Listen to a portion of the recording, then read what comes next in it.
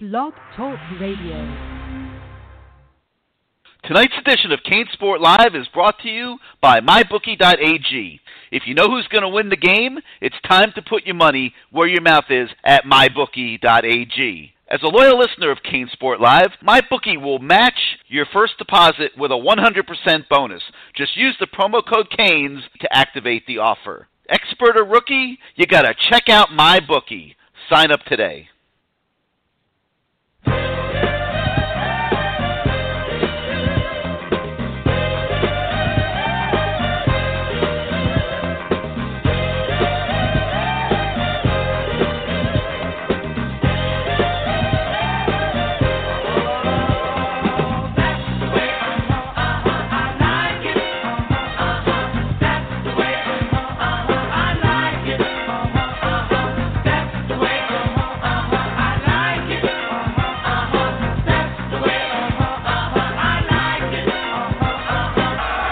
Yearby in the ball game for the first time, and here's Joseph Yearby for the Miami touchdown.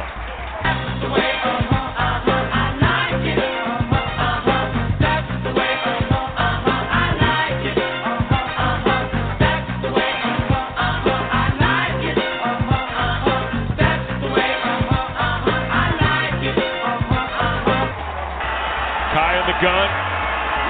Miami just 1 of 4 on third down. Across the middle, Njoku and the touchdown.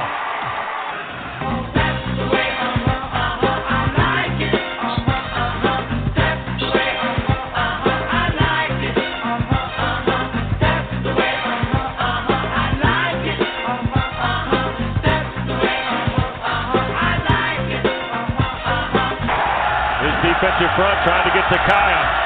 Loads, throws, and Richards the catch, and the rookie breaks away. Amon Richards tries to step out and does, and the Miami touchdown.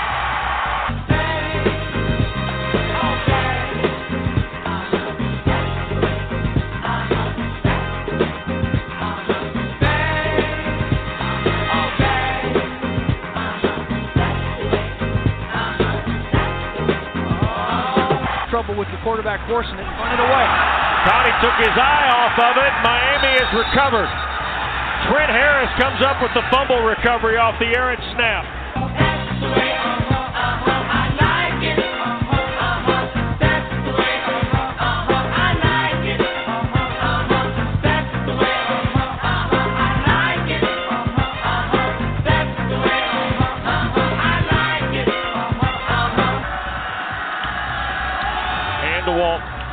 And Mark Walton will have the first down and the touchdown.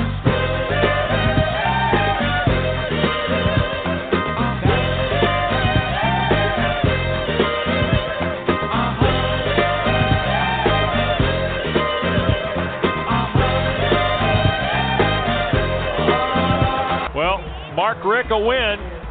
Career win 151. Is number 6 at his alma mater. And today Miami wins 34-14 over Virginia.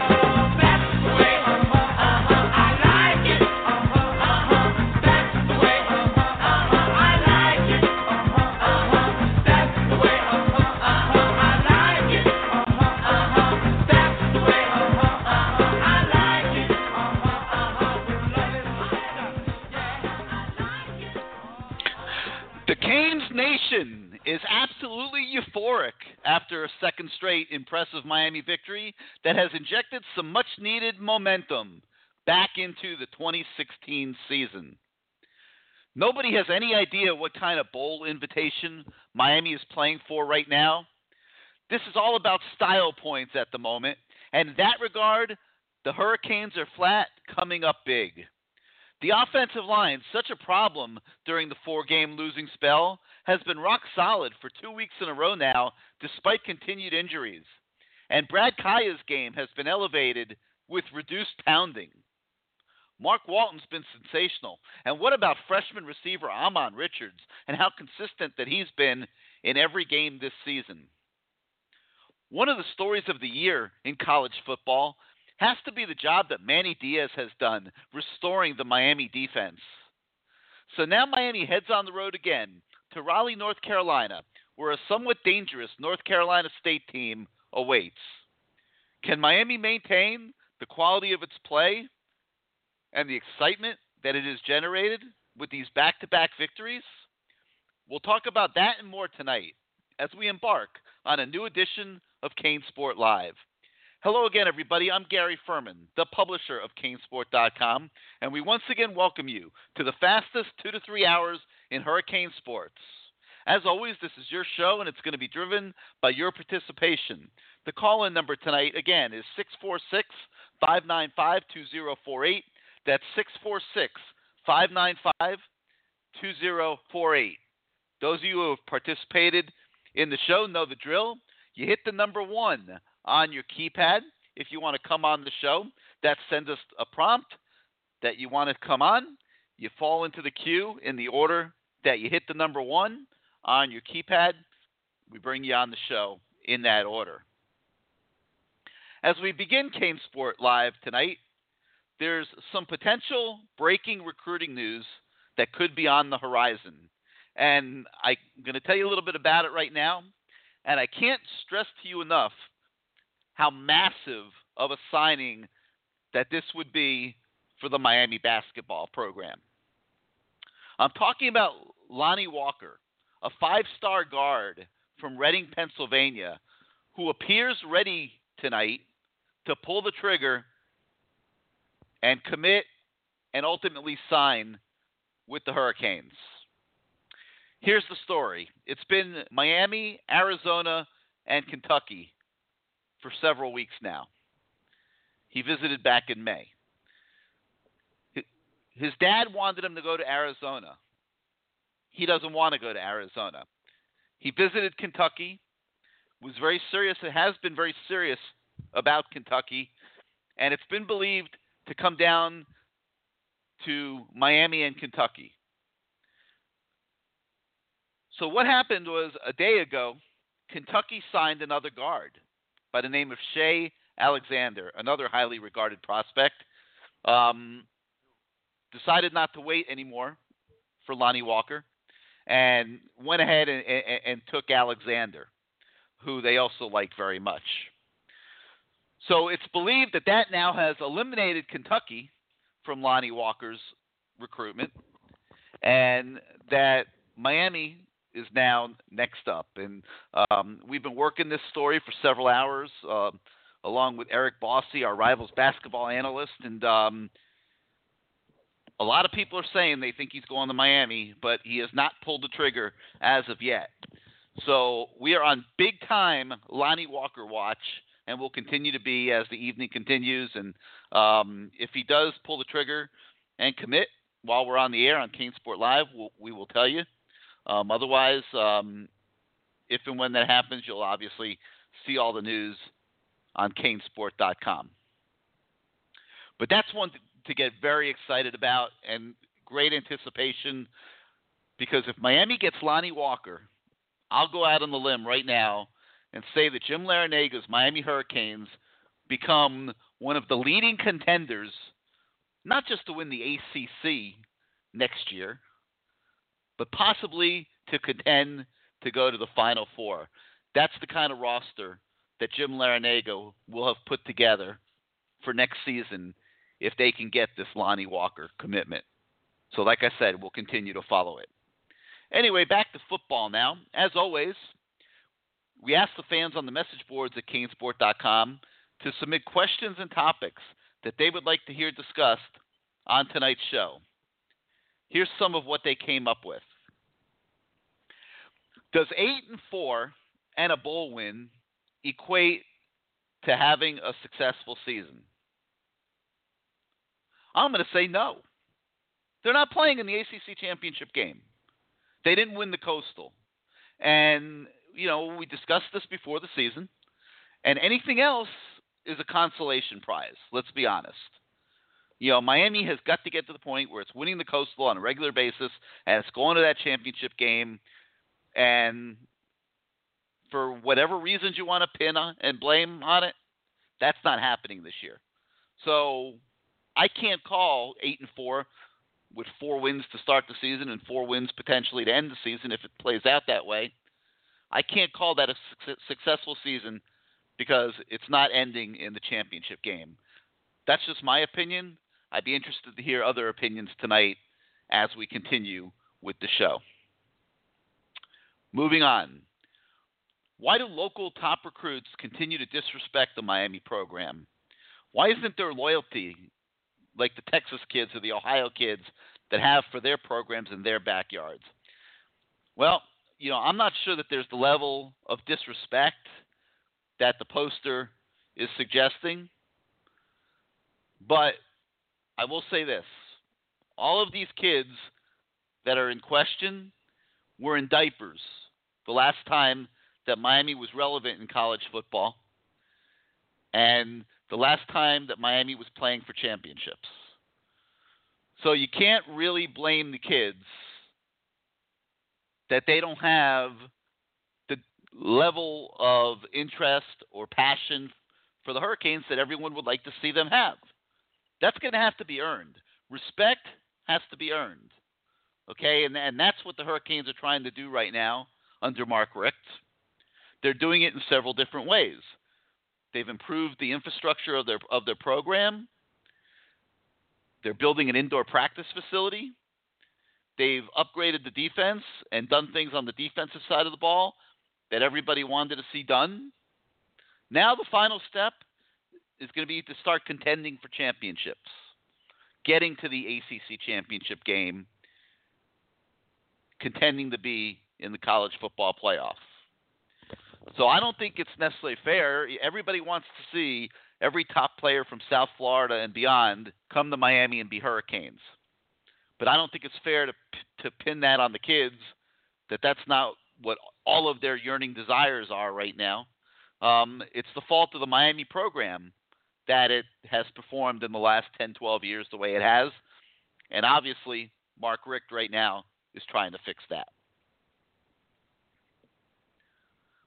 Does Brad Kaaya stay at Miami going into next season? I'm going to go out on the limb and say yes.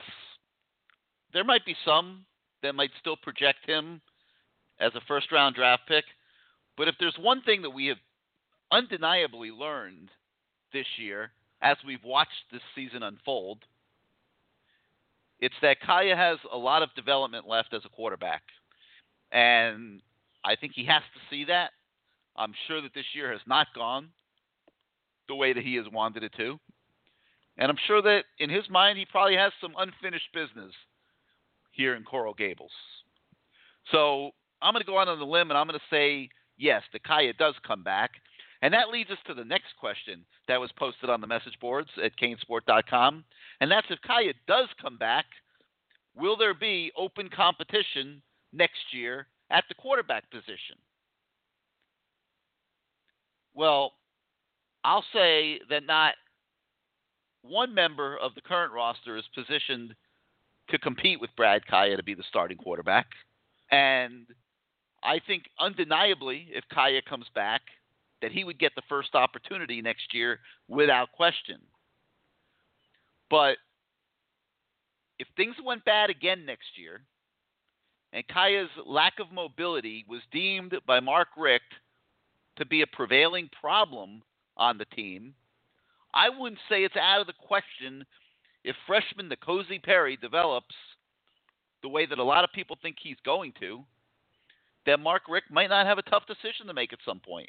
But obviously the way you'd like to see it play out is you want Kaaya to come back.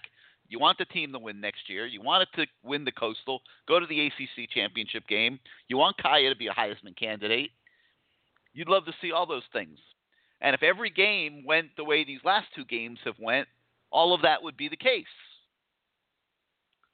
So we can't predict the future, but I do think that there's several different scenarios that could unfold depending on how things go. So it'll be interesting to see, but right now I would predict that, yes, Kaaya comes back, and unquestionably, if that does happen, that he would be the starter at the beginning of next season. Have there been any thoughts of keeping Casey McDermott at left tackle and moving Trevor Darling inside to left guard when and if Darling is totally healthy again, whether it's this week or in the future? And I would say I doubt it. I think, moving McDermott outside last week was one thing. I think, now you're talking about moving two guys, and all of a sudden you're asking Darling to play guard after he's been a tackle, for well over a year. I doubt that they would do that. I think you can't overreact to the Virginia game. Virginia was playing a defense basically where Casey McDermott's man was right in front of them all game. They didn't have a real solid edge pass rusher. And I don't think it's fair to make too many rushes to judgment based on what you saw in Charlottesville on Saturday, other than absolutely being euphoric over the fact that the Hurricanes won on the road and played as well as they did.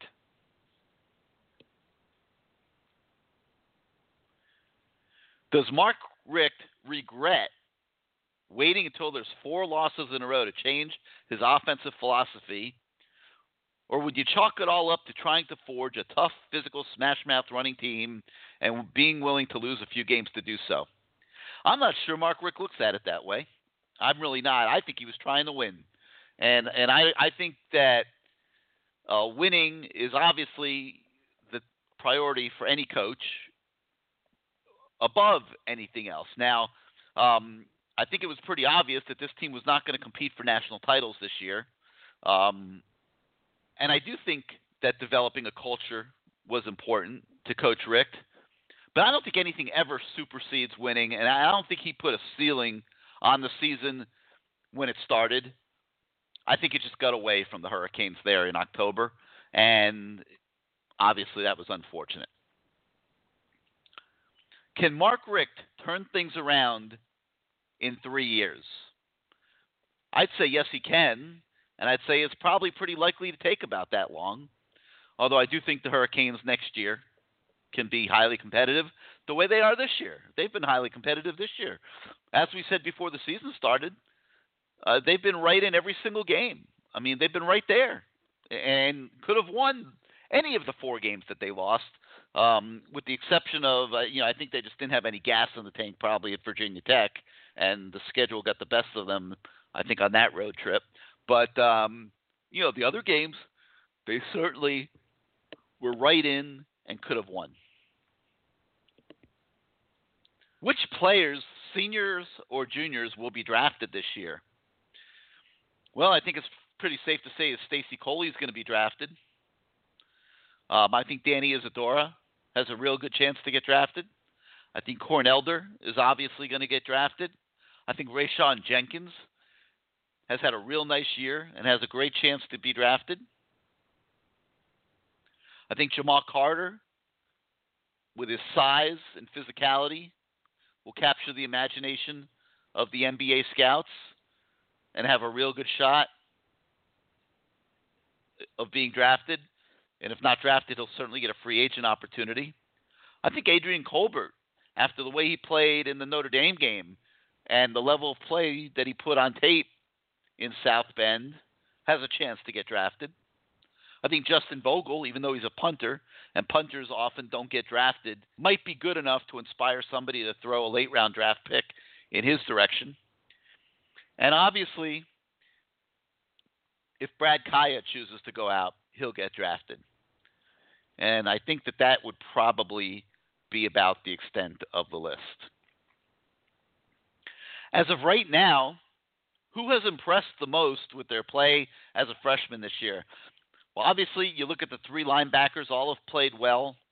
But I think that if you were going to pick one, it would have to be Amon Richards, and how spectacular that he has been as a receiver, averaging about 20 yards a catch and making big plays in almost every ball game.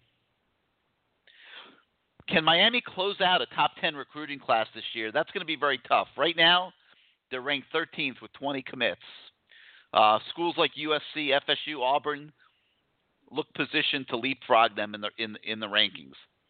It's probably looking more like they're going to finish in the ballpark of 15th, to be totally honest, unless there's some drastic developments that we don't know about right now.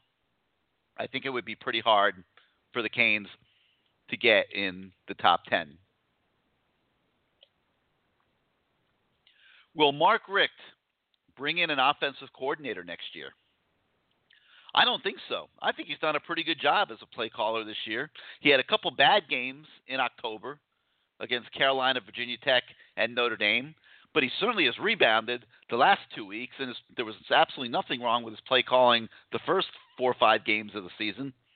So, no, I don't think Mark Richt's going to replace himself as play caller. I think he enjoys that aspect of the game. I think it's re-energized him, and I think he's going to want to continue in that role. If Jimbo Fisher leaves for LSU, does that help Miami in recruiting? Or is Florida State about to take some steps back with all the bad things that have been going on in Tallahassee? I would say we don't really know at this point. I think a lot is going to depend on who they would hire to replace Jimbo Fisher. And that's obviously very much in question. So can't really make a prediction there. And lastly, how huge or important is this game to right the season? A win Saturday would propel the Canes towards a possible 5-game win streak to round out 2016 and give them great momentum going into the recruiting season. How huge is it? I mean, it's massive. Let's be honest. They're trying to put a happy face on this season, and the only way to do that is to win out and get a quality bowl game against a big-name opponent that they also would have a chance to win. And right now they seem to be on track to potentially doing that, and that makes Saturday's trip to Raleigh absolutely massive. And I agree with that thought, and it'll be interesting to see if they can get it done. I think they can, but I think NC State is going to be a very tough out, and Miami's obviously going to have to play very well. The Wolfpack are particularly good on the defensive front. They're going to make it very difficult for Miami to be balanced in this game and run the ball. I think Mark Richt's going to have to incorporate a lot of the quick passes and that style of play that they used in the Pittsburgh game.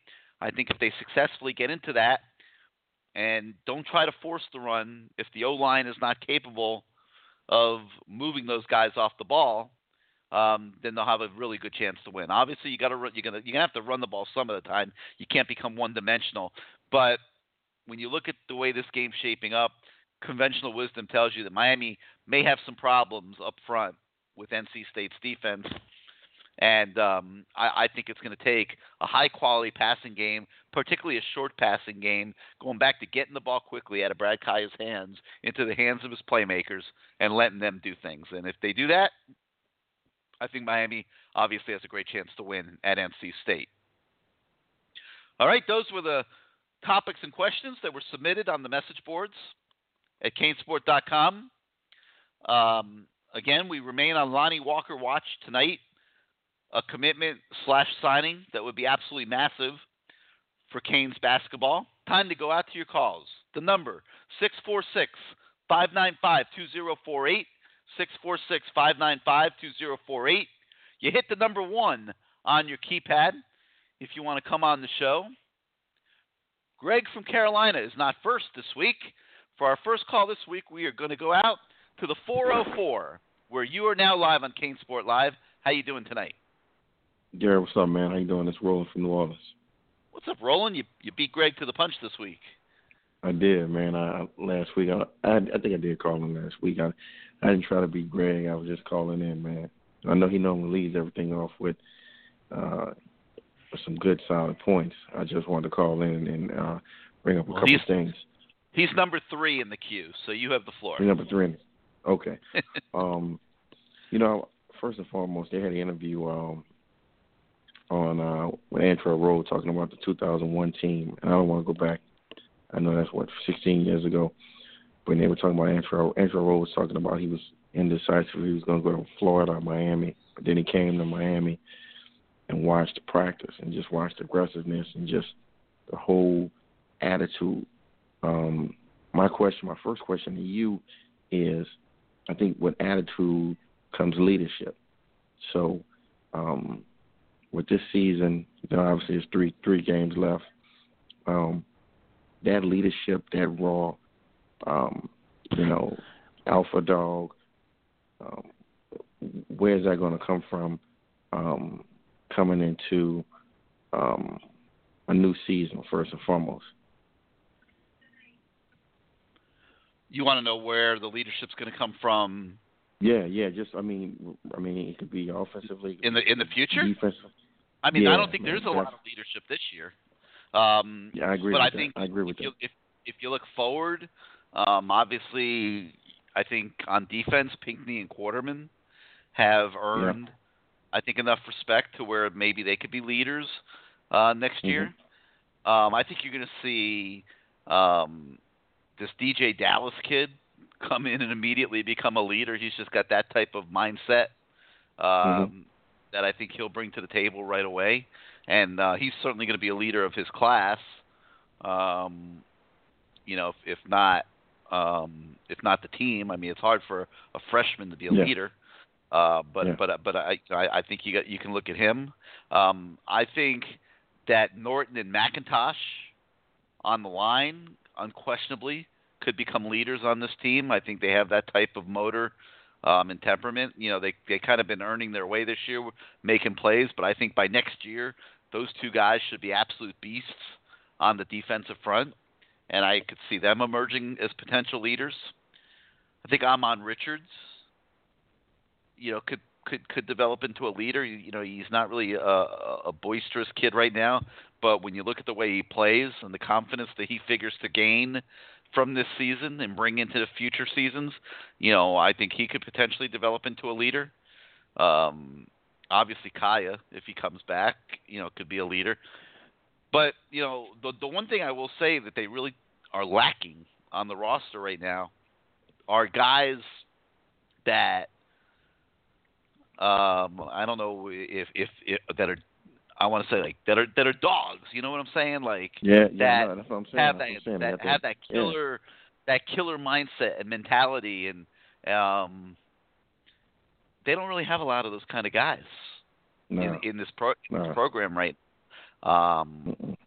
So, usually that's where your leaders come from. Those are usually the guys that get in people's faces when things are going bad and, urge them to pick their game up and help you get through game day and things like that. So I'm not sure there's a lot of that right now on the roster.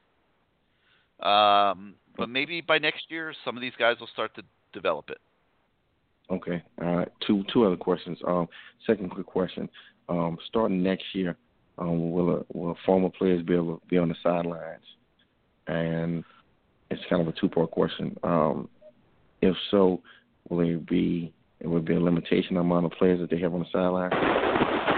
Because you think about all the Miami teams, 91. I haven't heard of a Roland of a decision having been made in that regard. But you got to be careful. There's a lot of former players, right? I mean, and everybody can't be on the sideline. And if you're going to allow it, you got to come up with some type of system that decides who gets to be on the sideline. You can't just say, the only guys that get to be on the sideline are Hall of Famers like Michael Irvin or, Warren Sapp. And, you know what I'm saying? Like, there has to be some type of protocol and some type of way of determining it. You can't just have every former Miami player have sideline access. So, I'm not sure how they'll handle that. Whether they'll come up with some way of nominating a couple guys to be the alumni sideline reps or something like that. I don't know what they're going to do. But I don't think you're going to see widespread alumni on the sidelines. It just doesn't make any sense, and I don't know how they could keep that under control. Yeah, but I still think they need players. I mean, former players. I'm not saying 100 players, but guys that could, that could get into the defense, O-line. I mean, it's got to be.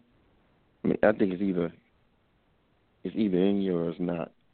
There's quiet leadership and there's verbal leadership, and I think it's been lacking, for the last I don't know how many years. But that was one question. I mean, there's no question about it. Yeah. They don't have a lot of leadership right now. Yeah, I agree. I definitely agree. And my last question, from a recruiting standpoint, since Miami able to have all the full scholarships back. Any new news on any recruits? Any news on any? I asked you last week about the O-line, about those interior guys from American Heritage. I know it's early, but the coaching staff, I know they're doing a good job as much as they possibly can, because obviously, this is Rick. Rick's it's not his players, but he's doing everything he can. But do you believe that it's going to be some key flips or some guys that? Yeah, I do. I think there'll be some of that. I do.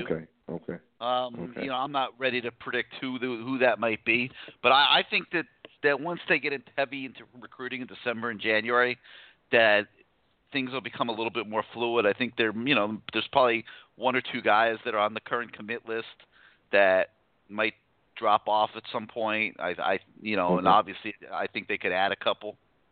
Okay. And before you put me on hold, I'm gonna tell you this. I know FIU is a super small program, but I guarantee Butch Davis will get those guys to 8 or 9 wins next year. Watch, Gary.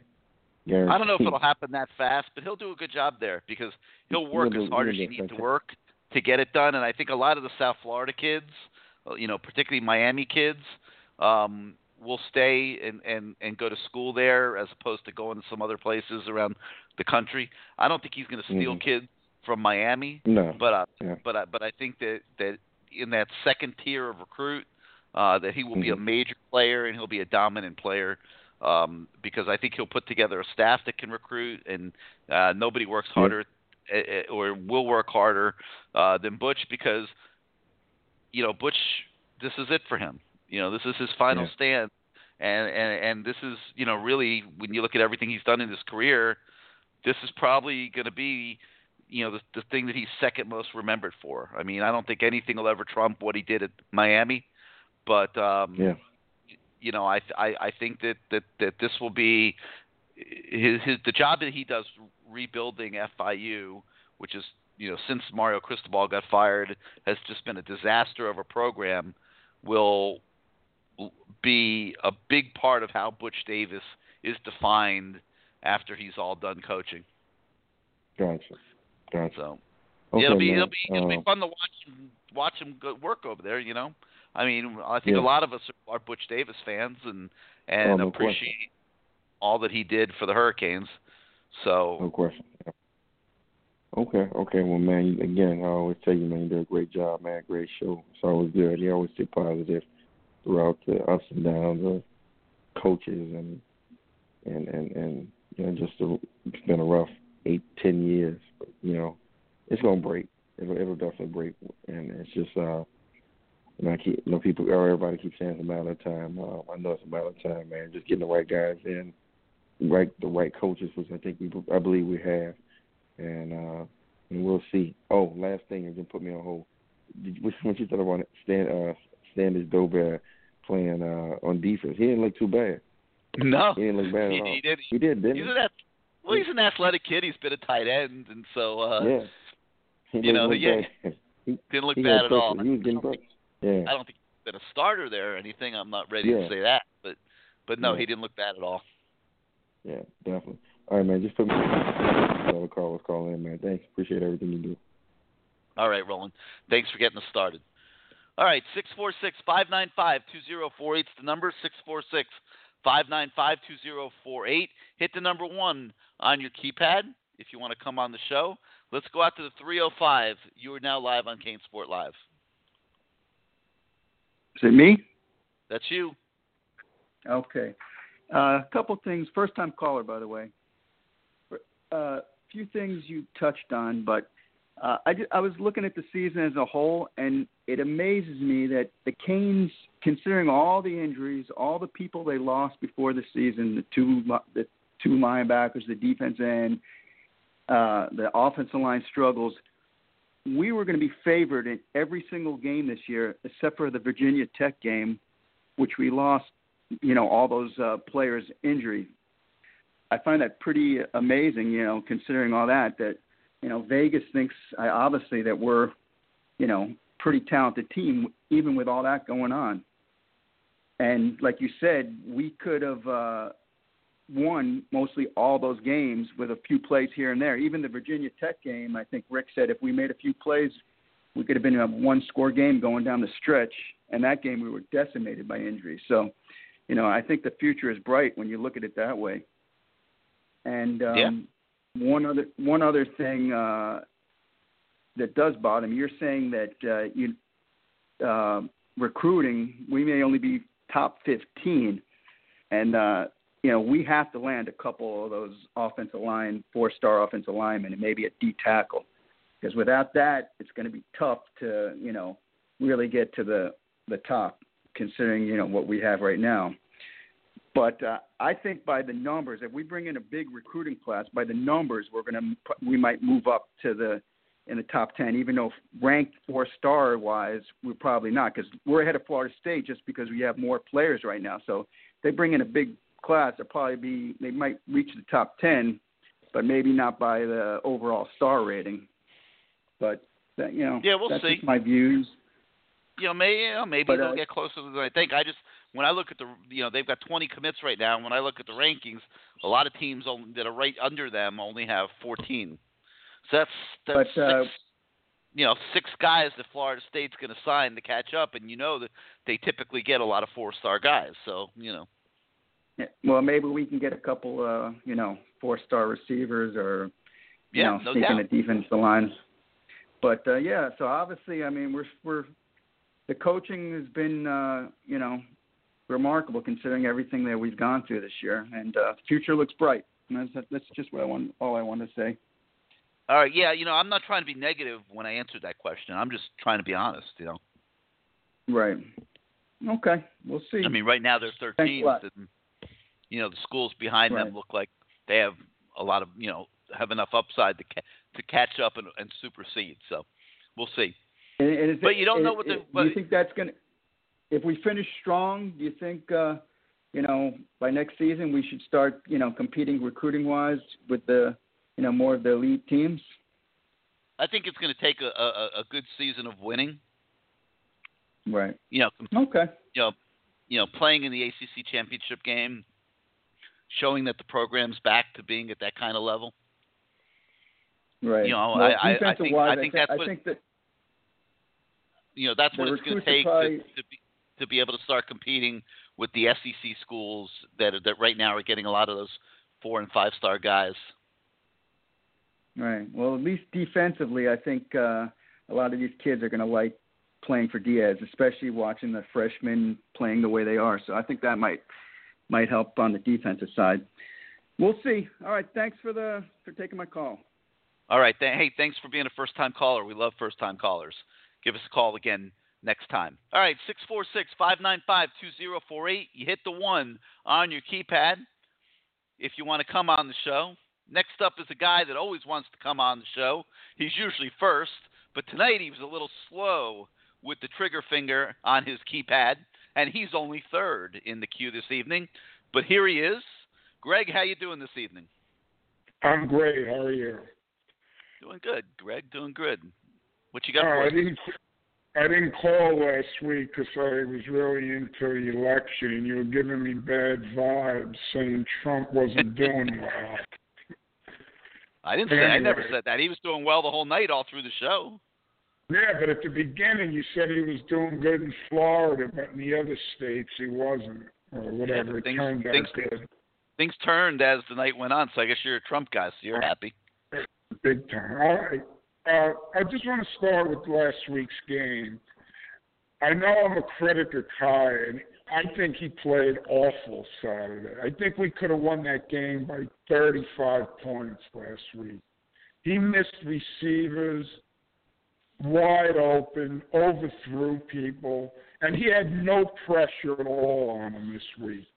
That pocket was clean 99% of the time. Do you think he played a good game? I think he did okay. I mean, I don't think he was All-American level or anything, but I think he was pretty solid and has always done a pretty good job when he's had time to throw and set his feet and stuff. I didn't have any problems with what Kaya did. Well, the announcers, obviously you weren't watching the game on television. They weren't very high on Kaya, to be honest with you. And I just wanted to say something. Did you see that play where the Virginia quarterback got hit right in the chops and completed that touchdown pass? Yeah, I know what play you're talking about. Yep. Right. There's no way Kaya completes a pass like that because he doesn't stay in. He doesn't hang in there like that kid did. But anyway, let's get off of Kaya. He still has some development left to make. We know that. Okay. Now, 2 weeks ago, you said we didn't have anyone else on the offensive line. I thought that Gauthier did okay. He had a couple of penalties, but he didn't get pushed back like Linda did. I totally agree with you. I totally agree with you. You know, coming in, he was the number 8 guy, okay, on the O-line, and this was his first extended playing time. And I absolutely agree with you that he performed way better than anybody could have imagined he would do. And by the way, add Alex Gall to that list because that guy has been tremendous the last 2 weeks as the center. And you know, I'm starting to wonder whether Nick Linder was maybe playing hurt through much of this season and shouldn't have been out there, or that Stacey Searles has done one heck of a job with Alex Gall because he's a much better player this year than he was last year. I agree. Okay, my next point is, do you know the other game on next year's schedule? Because I looked at it. We only have 3 out-of-conference games, Notre Dame, Arkansas State. I don't think it's been finalized yet. I don't believe it's been finalized yet. So is it going to be like one of these FAMU things? Yeah, I think you could bet the ranch it'll be something like that, but I don't think it has been finalized. Okay. Now let's get to recruiting. I'm reading your articles here. It seems like they're shying off this kid Dingle. Do you have any reason for that?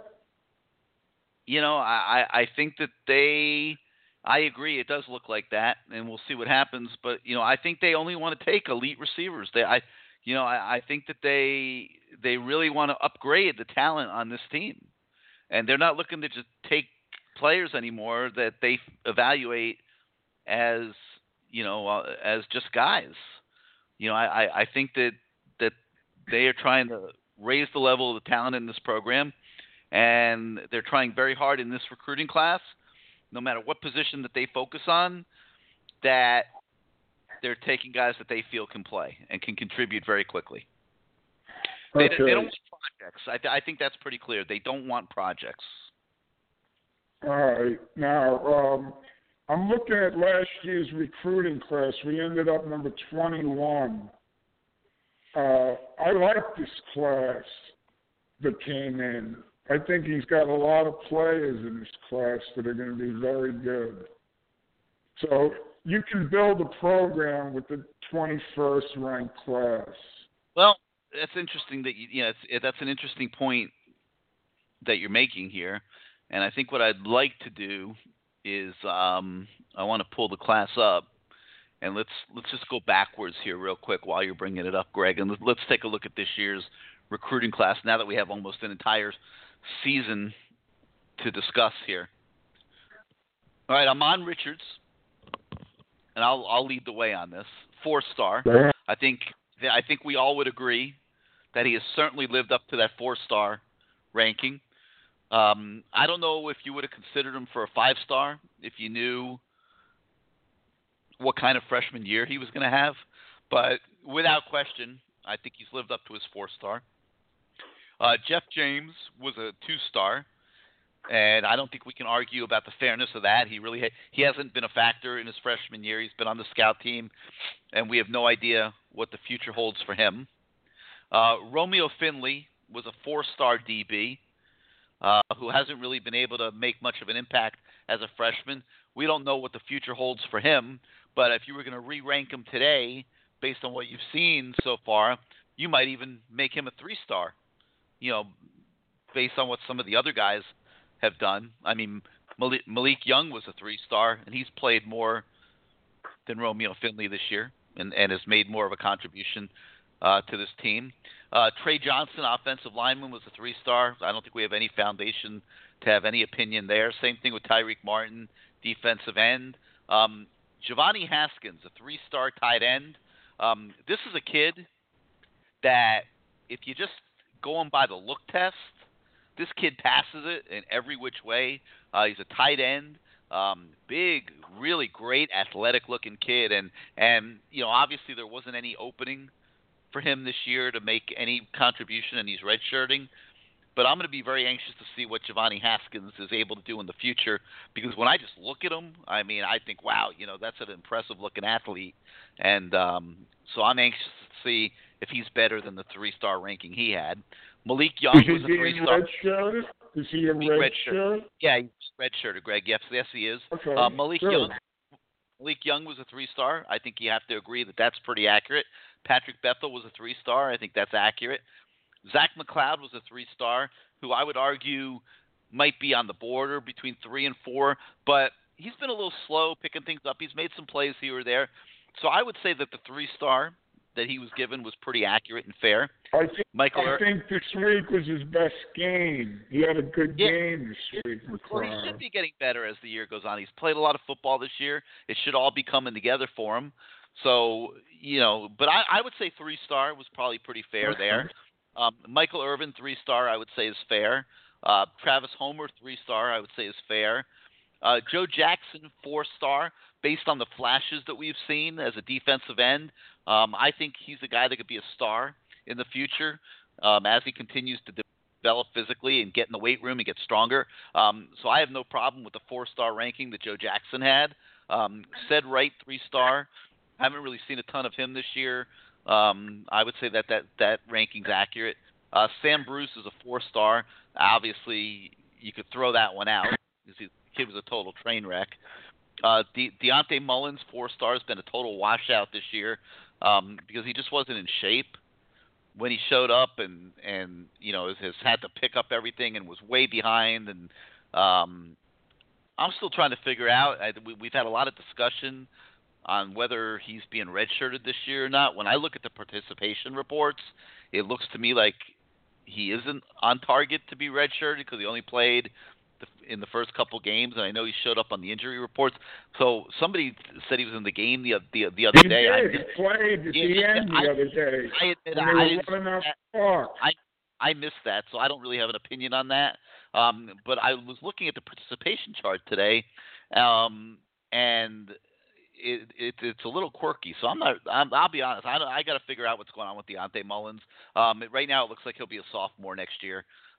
If he, was in fact in the game the other day. But I would say that 4-star so far is a pretty lofty ranking. There was an opportunity, obviously, for him to play this year, and he wasn't able to seize it. Not totally his fault. It took a while to get him in school, but he came in and wasn't in the best of shape. Probably could have worked harder before he got to Coral Gables, and has not been able to make any impact this year. All right, Shaq Quarterman, 4-star. I think everyone would agree that he's a 4-star. Mike Pinckney was a 3-star that I think is a 4-star. I would give him a 4-star based on what I've seen. So that might have improved the ranking a little bit. Jack Allison, 4-star. I don't think any of us have an opinion. And Dale Harris, 3-star. I think is pretty accurate. So, everyone loves to debate star rankings and put different values on them and stuff. I would say the star rankings that the Rivals recruiting analysts placed on the guys that signed with the Hurricanes was pretty spot on. So it really was a number 20 recruiting class. And you're right, it goes to show you that even in a 20th ranked recruiting class, you can find some guys in there that can make pretty quick impacts. And if you add them up and tally them, you'd say Richards is in that class. I think you would say Quarterman's in that class. I think you would say Pinckney's in that class. Okay? And Joe Jackson. And maybe Joe Jackson. So that would be 4 of the what they signed last year, 19 kids, I think. Yeah. I'd have to, Yes. I'd have to add up that number, but that's not. 19. Let me tell you something, Greg. That's not great, okay? And that's why the class was ranked 21. You'd like to have a few more guys that you feel are instant star type of guys emerge from a recruiting class, and I'm sure that it goes back to what you were saying a minute ago. The agenda of the coaches this year is that I don't think they're looking for projects. I think they're looking for guys that can come in and contribute right away. And just on the surface, when I look at the class, I think Amari Carter has a chance to contribute next year. I think Trajan Bandy has a chance to contribute next year. I think Bradley Jennings has a chance to contribute next year. I'm not going to say Deontay Johnson because he might need a year to develop physically. We'll see. Obviously, Zach Fiegels as a punter will contribute next year. I don't think N'Kosi Perry only if Brad Kaya goes out, but he's a very, very, very highly regarded prospect. I certainly would have to include him on any list I'm throwing out here. I think Navon Donaldson has a chance to contribute next year, and I think DJ Dallas has a chance to contribute next year. So I see 6-7 guys right now that have a chance, and I think that when you're looking at the last and if like Dingle drops, maybe you have 6 or 7 spots left for this year. I'm sure the coaches want to find another 2, 3, 4 guys that can help them right away next year as true freshmen. And that's why I don't think they're interested in projects. I think they're looking for guys that can help right away. Yeah, but you have to be patient. The Joker was nothing his first year. They even moved him to linebacker. And then they brought him back to tight end. So you don't know. Maybe some of these kids are developing on the practice. Well, yeah, of course. I'm not saying the kids that aren't instant impact guys are busts. I agree with you. It's the job of the coaches to figure out what they can do and try to develop them. Otherwise, they become recruiting mistakes. I'm not saying that the kids didn't play as freshmen are recruiting mistakes. I'm not saying that by any stretch of the imagination. I think like I said, Giovanni Haskins to my eye can develop into a decent player. Maybe Romeo Finley becomes a decent player. We don't know what Trey Johnson is going to become yet.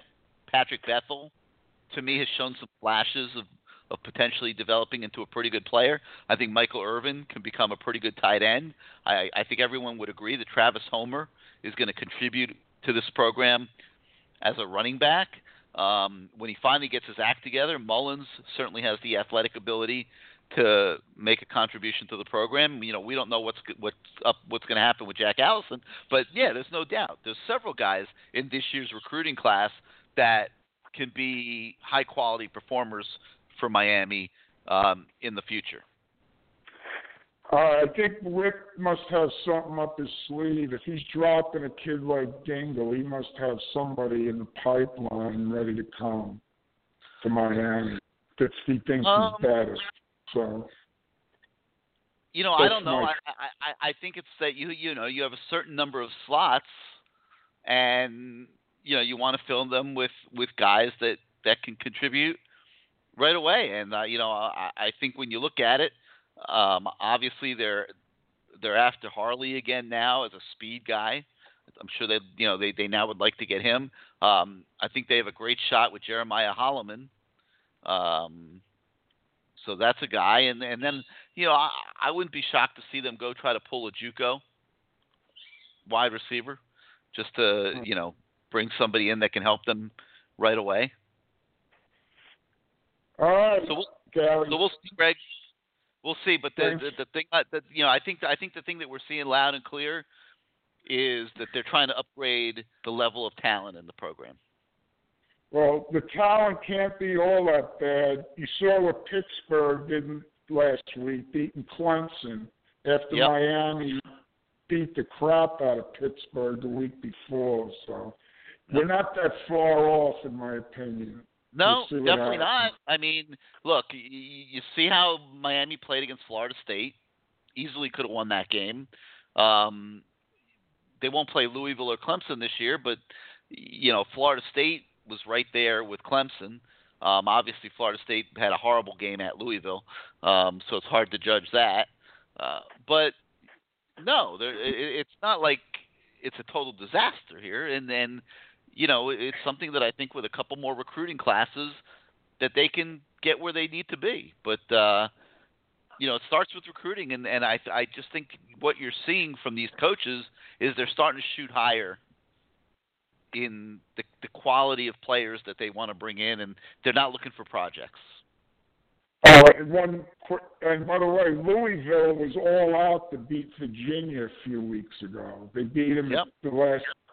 So, once again, I'll let you go. Thanks for having me on. I'll talk to you next week. All right, Greg. Thanks as always for being part of the show. All right, 646-595-2048. 646-595-2048 is the number. You hit the number 1 on your keypad if you want to come on the show. I'm going to take a moment now to tell you about a new sponsor. Yes, we have a new sponsor tonight of CaneSport Live. It's one that I like an awful lot, and I'm sure a lot of you, now that we're getting deep into November, are starting to think about the holidays, and, you're struggling to decide what's the perfect gift for someone that has it all.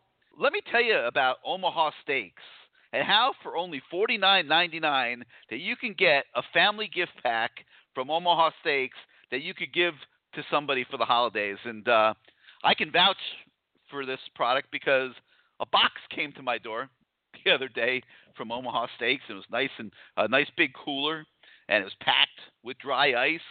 And I opened it up. I didn't expect it. It was a nice little present that they sent me as they become a sponsor of CaneSport Live. And I started taking all the stuff out, and it was unbelievable. And let me just give you an idea. It was one of these family gift packs, and I'm going to tell you what was in it. They sent 2 filet mignons, 2 top sirloins, 2 boneless pork chops, 4 boneless chicken breasts, 4 kielbasa sausages, 4 hamburgers, a 12-ounce package of all-beef meatballs, 4 potato au gratin side dishes, 4 caramel apple tartlets for desserts, and an Omaha Steaks seasoning packet so that I could season all that stuff when I throw it on the grill.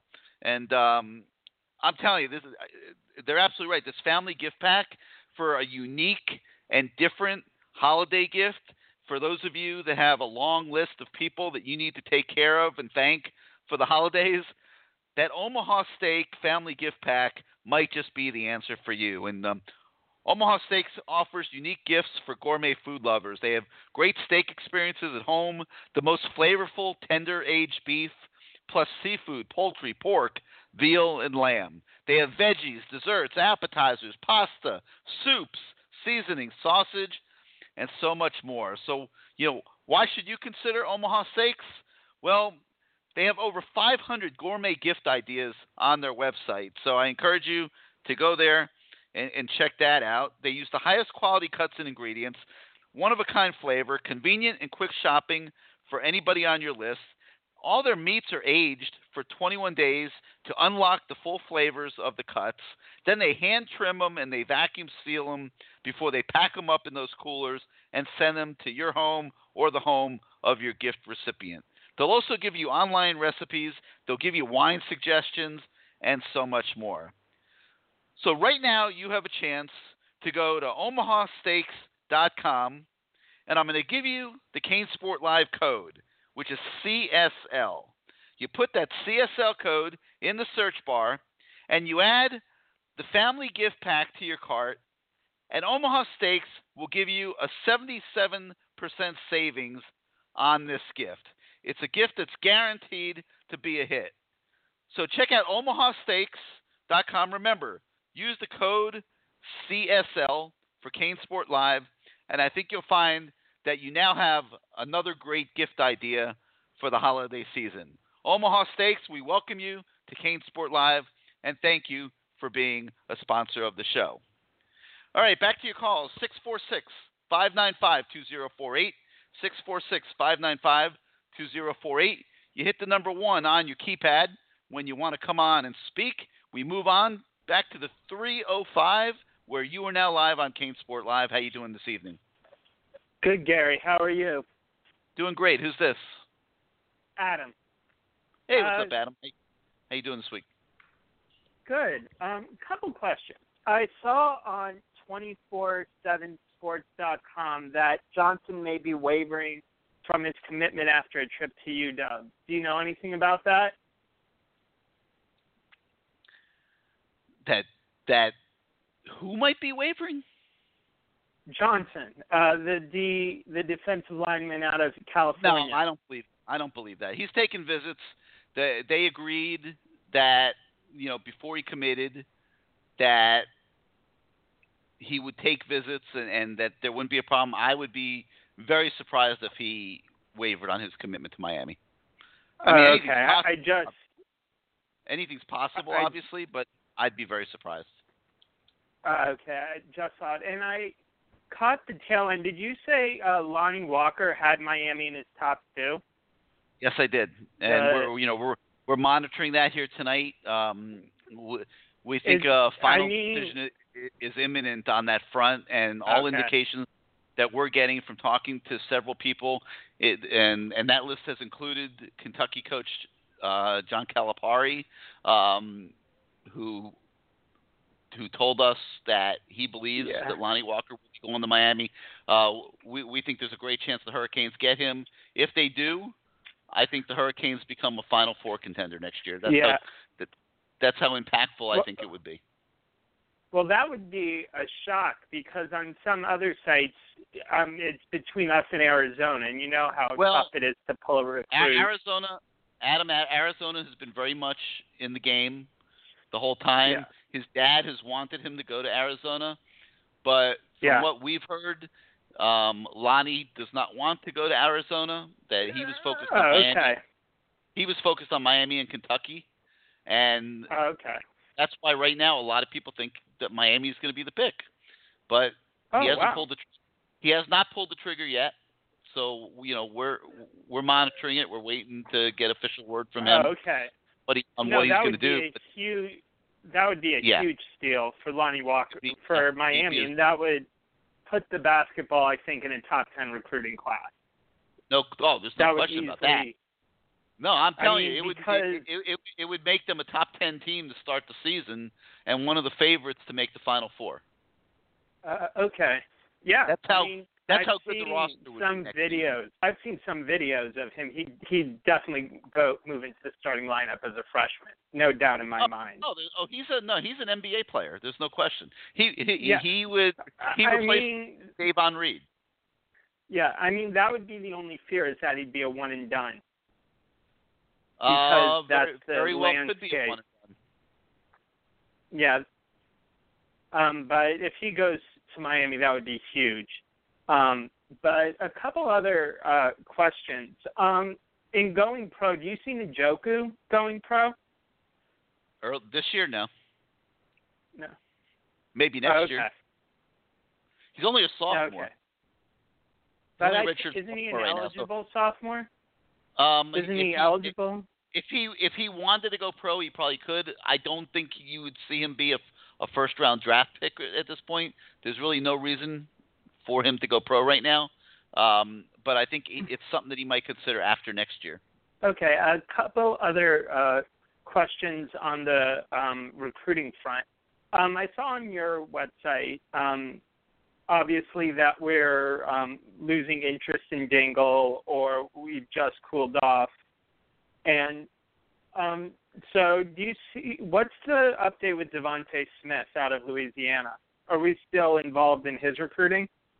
Yeah, but it's just dragging on forever, so it kind of leads you to think that, it might not be as likely to happen as we might have hoped a while back, but it's still alive. He's just not talking, so nobody really knows what he's doing. Oh, okay. And what are some other DBs do you know that we're after? Because in DB, we're losing a lot next year. We're losing basically our whole entire secondary. We're losing, with the exception of Johnson and Redwine. All right. Well, here's what we got right now.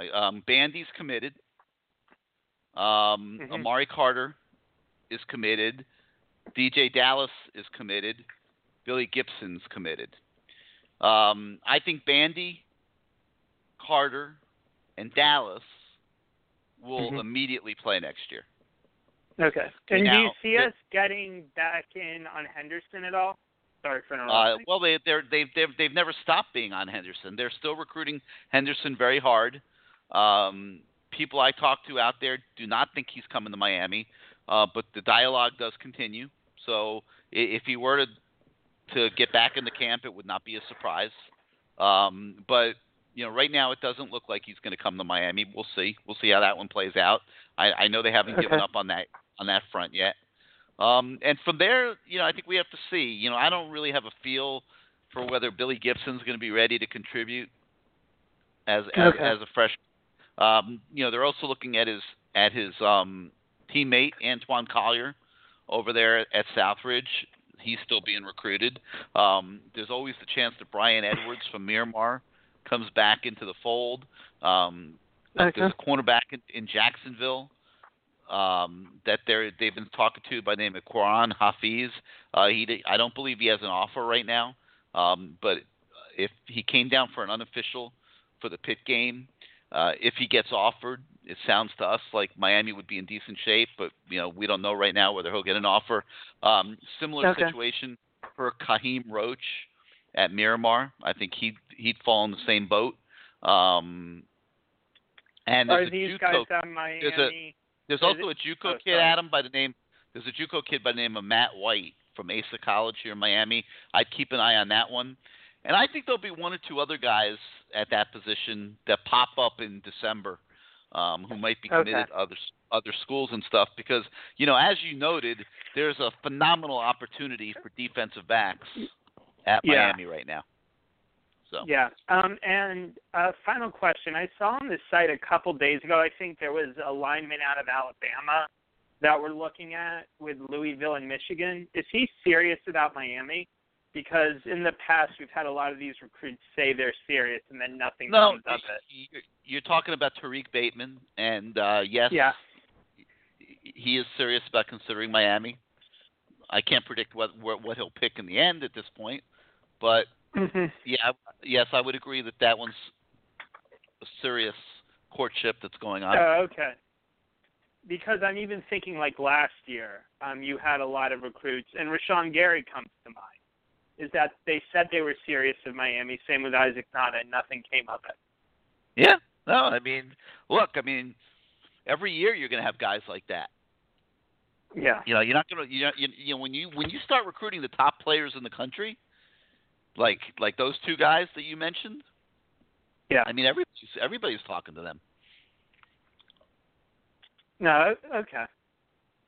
Well, thanks for taking my call. Have a great rest of the show. All right, Adam. Thanks as always for being part of it. Okay. All right, 646-595-2048. Hit the number 1 on your keypad if you want to come on the show. Let's go out to the 754. You're live on CaneSport Live. How you doing tonight? What's happening, Gary? It's Jerome. How you feeling?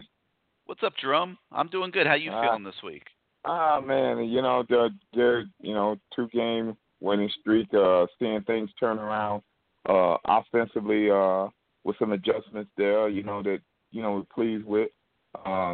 Gary, I didn't see that performance out of the offensive line coming Saturday with, Gauthier and then moving number 52 over to left tackle, and then Alex Gall, who has been to say the least, who's been pretty much picked on pretty good by Hurricane fans, including myself, and he played a very good game. I thought they played well enough for Kaya to maybe complete more passes than he did because, he like Greg said, he had a lot of time to throw. He had some time to throw. It was amazing sitting there watching this take place the way it was, man, because we've been used to seeing him hurried and rushed and, under so much duress. But to see him actually have time, that was something. That was a pleasant surprise, Gary. It really was. That was a pleasant surprise. Gary, I'm going to explain to me how those guys could play as poorly as they played in some of those games in the middle of the season and how well they've played the last 2 weeks. The best explanation I can come up with is matchups. Yeah. You know, I think a lot of these matchups and week to week, and I think Virginia was a very favorable matchup for the offensive line. Mhm. Yeah. Gary, it's also, I think it, rubber hit the road with some of these guys I was talking with you last week with Milo and some of these other guys. Hey, you got to let them know, hey man, you're not going to be around here long if you can't step up, and play. If we go, we can't accept failure anymore. And I kind of got a little bit of that reading, in between the lines of this is because the guys are banged up, man. Linder, Darling, with Darling, and there's no telling about who else, but everybody nicked up pretty good too, but in case we may lose somebody else and then somebody come in. You guys got to play, Gary. They got to play. I think the Florida State game was so physical that the whole team was just it was a beaten up football team by the time it got to those other games. Yeah. You saw they went for blood. They went for blood. Worse, yeah, right? they went for blood. You saw it get progressively worse. I mean, and it was just a beaten up team. Hey Gary, turning to basketball for a moment. I went to the game Friday night. Gary, I gotta say this here. This is without a doubt the most athletic, off the chart athletic team that they have this season. I mean, they more likely athletic teams play very good defense, and I think that's where they're going to be a very good defense. 3-point shooting, Gary, is something. Well, we might not see the same level of 3-point shooting we've become accustomed to, but defense and just on the ball defense and getting up the floor as fast as they can. I think we're gonna really like what we see here. And then with this kid, you're saying hopefully, I'm shocked that they're saying this kid here, considering Miami, that means this program has grown leap and bounds for this kid to come down to us and a powerhouse like a Kentucky or Louisville or UCLA or North Carolina. That speaks volume for Coach Larranaga, man. It's big time. They are doing an unbelievable job over there. I mean, just unbelievable, and it'll be exciting. I mean, if this kid commits, it's going to be this year. I think it's going to be exciting in some way, shape, or form, and then next year with the recruiting class they have coming in and what they have coming back, and I mean, wow. Yeah. Miami basketball is on the cusp of exploding right now. I mean, the other kids, you look at the other kids they have in the recruiting class, this Chris Likes guard, he's small, but he's such an explosive athlete. He should make an immediate impact as a backup point guard.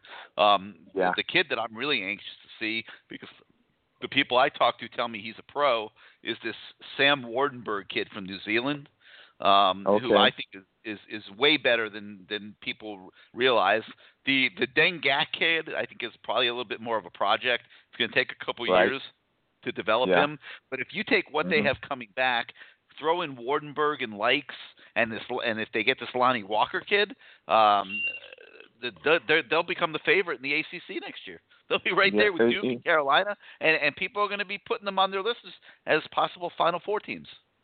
Yeah, and Gary, the kid from New Orleans, the freshman from New Orleans, Gary, that kid is long, man. He looked like he got a 7-foot wingspan, man. Yeah, he's going to be very good, no doubt. Yeah, he's good as advertised.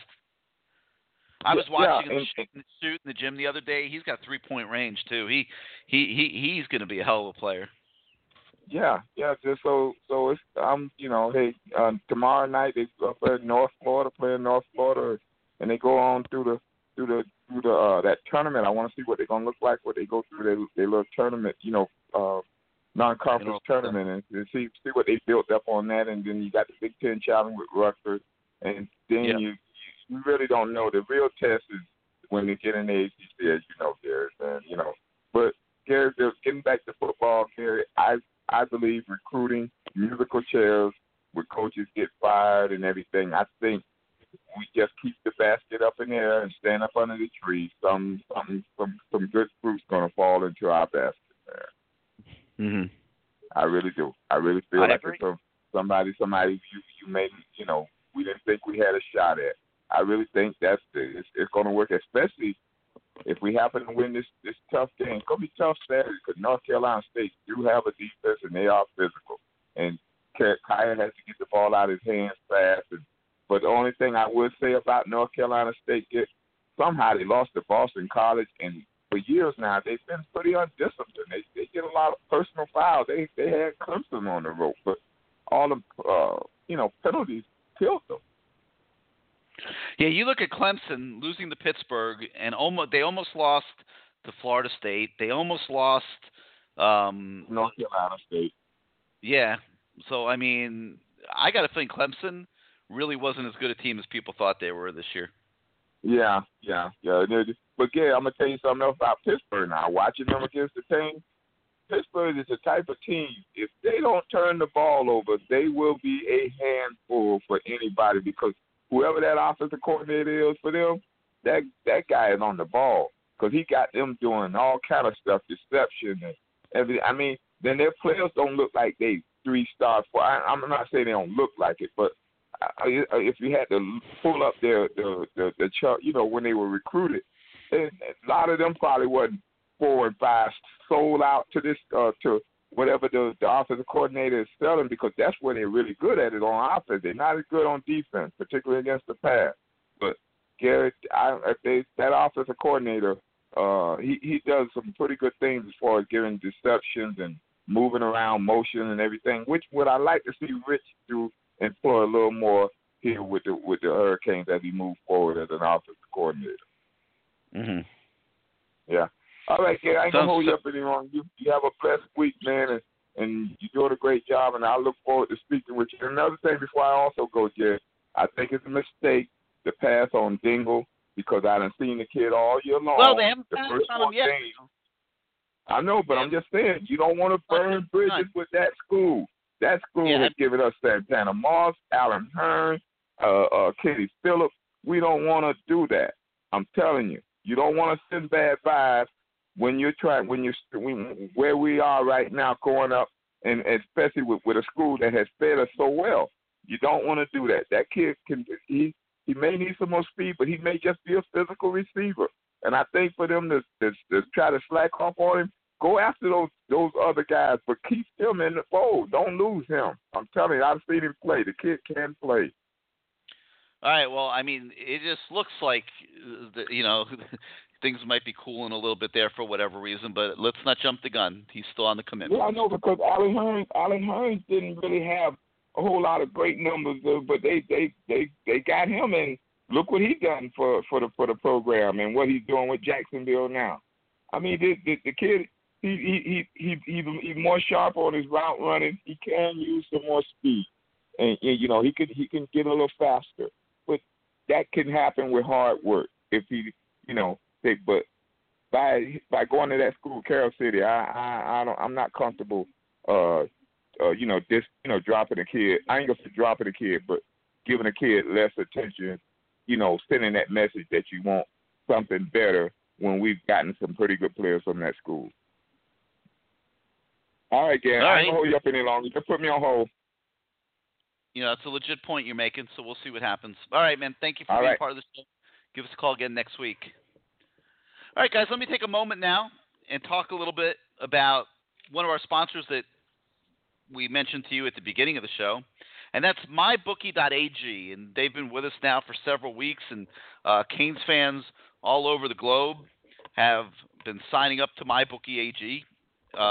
Based on the reports I've been getting and checking them out as a source for their online wagering of all types. And, you go on their site, they've got a casino. You could bet on the horses there.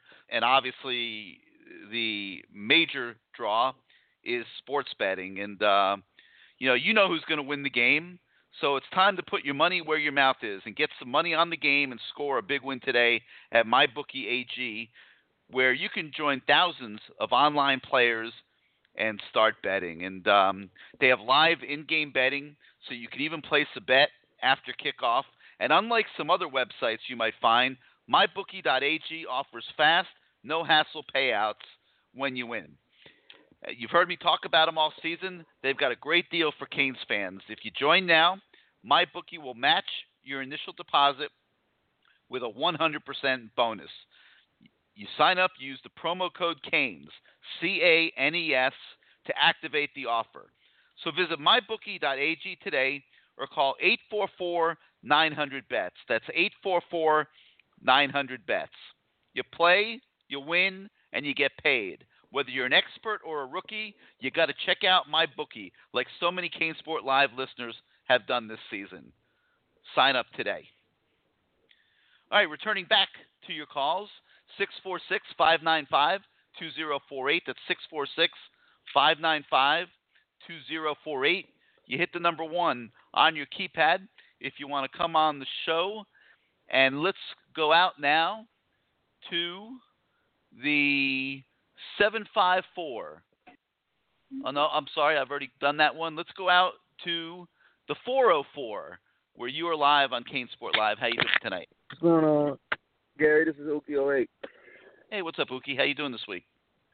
I'm doing all right, man. How about yourself? Doing good. Everyone's happy. My job's easy man. when you guys are all happy, things are easy. Exactly. You know, we don't have 100 posts a day on the message boards that have to be deleted. We're not banning anybody. Everyone's behaving themselves. I mean, it's great. It's fun. I want to talk about recruiting a little bit, and I want to point, something that I'm just like curious about when it comes to these local recruits, South Florida recruits, and it just seems like they hold Miami, the program, to a certain standard when it comes to recruiting. Like, the guy that before he was mentioned about, Miami going cool on one of the local recruits, and and talking about not burning bridges. But what I don't understand is if UF came in and was recruiting this kid but went cool on this kid, or Saban or anybody else did it, it would be fine, and those coaches would still be welcome back to that school with no problem and send kids to that school with no problem. But Miami does it, then it's a problem. And it's like, I've seen people talk about like Miami's supposed to take these certain type of players just because they're local recruits, but they don't want to send their stud players to Miami. So I don't understand that. I don't understand where's the loyalty to the home program, where Miami has went out, spent money on a coaching staff, but I see people who jump to Hugh Freeze, who doesn't even have the resume that Mark Richt has, but Hugh Freeze in his first year could pull a top 10, top 5 recruiting class. How does that even work? And so, like, I don't understand some of these kids' logic and some of their, what is it that they, you see the progress that Miami's making this year on the field with young people, freshmen, true freshmen on the field. It's showing you that, a few pieces here, a few pieces here, you guys are like could be the final piece that can put Miami over that edge. But it's always, Miami's got to do this, or Miami's got to do that. You know what I mean? Like, I don't understand, like, why is it that Miami's got to go far and beyond, but anybody that's out of state or whatever. Yeah, you're probably making a fair point. I mean, you can't just take kids because they're from South Florida if you don't feel that they're going to be able to come in and play. And exactly. I think if the coaches are in fact making a determination of that sort, then I don't have any problem with it. The only thing I would say that would go more in the direction of what the previous caller was talking about is why take the commitment in the first place? That's the only thing I think. And I'm not saying that this current staff is a victim of this, because we haven't seen any evidence of that by any stretch of the imagination. But I think the Golden staff very often fell victim to taking commitments from kids that they never should have taken. And, then it would lead to problems down the road. And, I'm a big believer in being very selective in who you take commitments from early. But yeah, and that's true. But we have seen certain coaches like Meyer, Saban, Jimbo, who have done things like this, took in commitments from some other people and later on dropped them, but catch no slack or flack from it. But when Miami does it, then it's a problem. Then the local coaches and local whoever guys are, they're angry about it. How in the hell is Miami to ever get better if they can't go after the right guys that they need to fit their system to better their program? But you're absolutely right. But it comes with respect. You're right now. You're in a situation where the program, the coaching staff is reaching for that respect, and I think once you get the respect, then people question less about what you do. I mean, nobody questions anything Nick Saban does or Urban Meyer does, or I think you earn that respect by winning and having success. Well, shouldn't Mark Richt get that benefit of the doubt, being in the fact that he has the resume, the proven record to these people. Let's draw a line at Palm Beach, okay? These people, and by people I'm talking about high school coaches, youth league coaches, whatever, from Palm Beach, the north side of Palm Beach on down south, for example.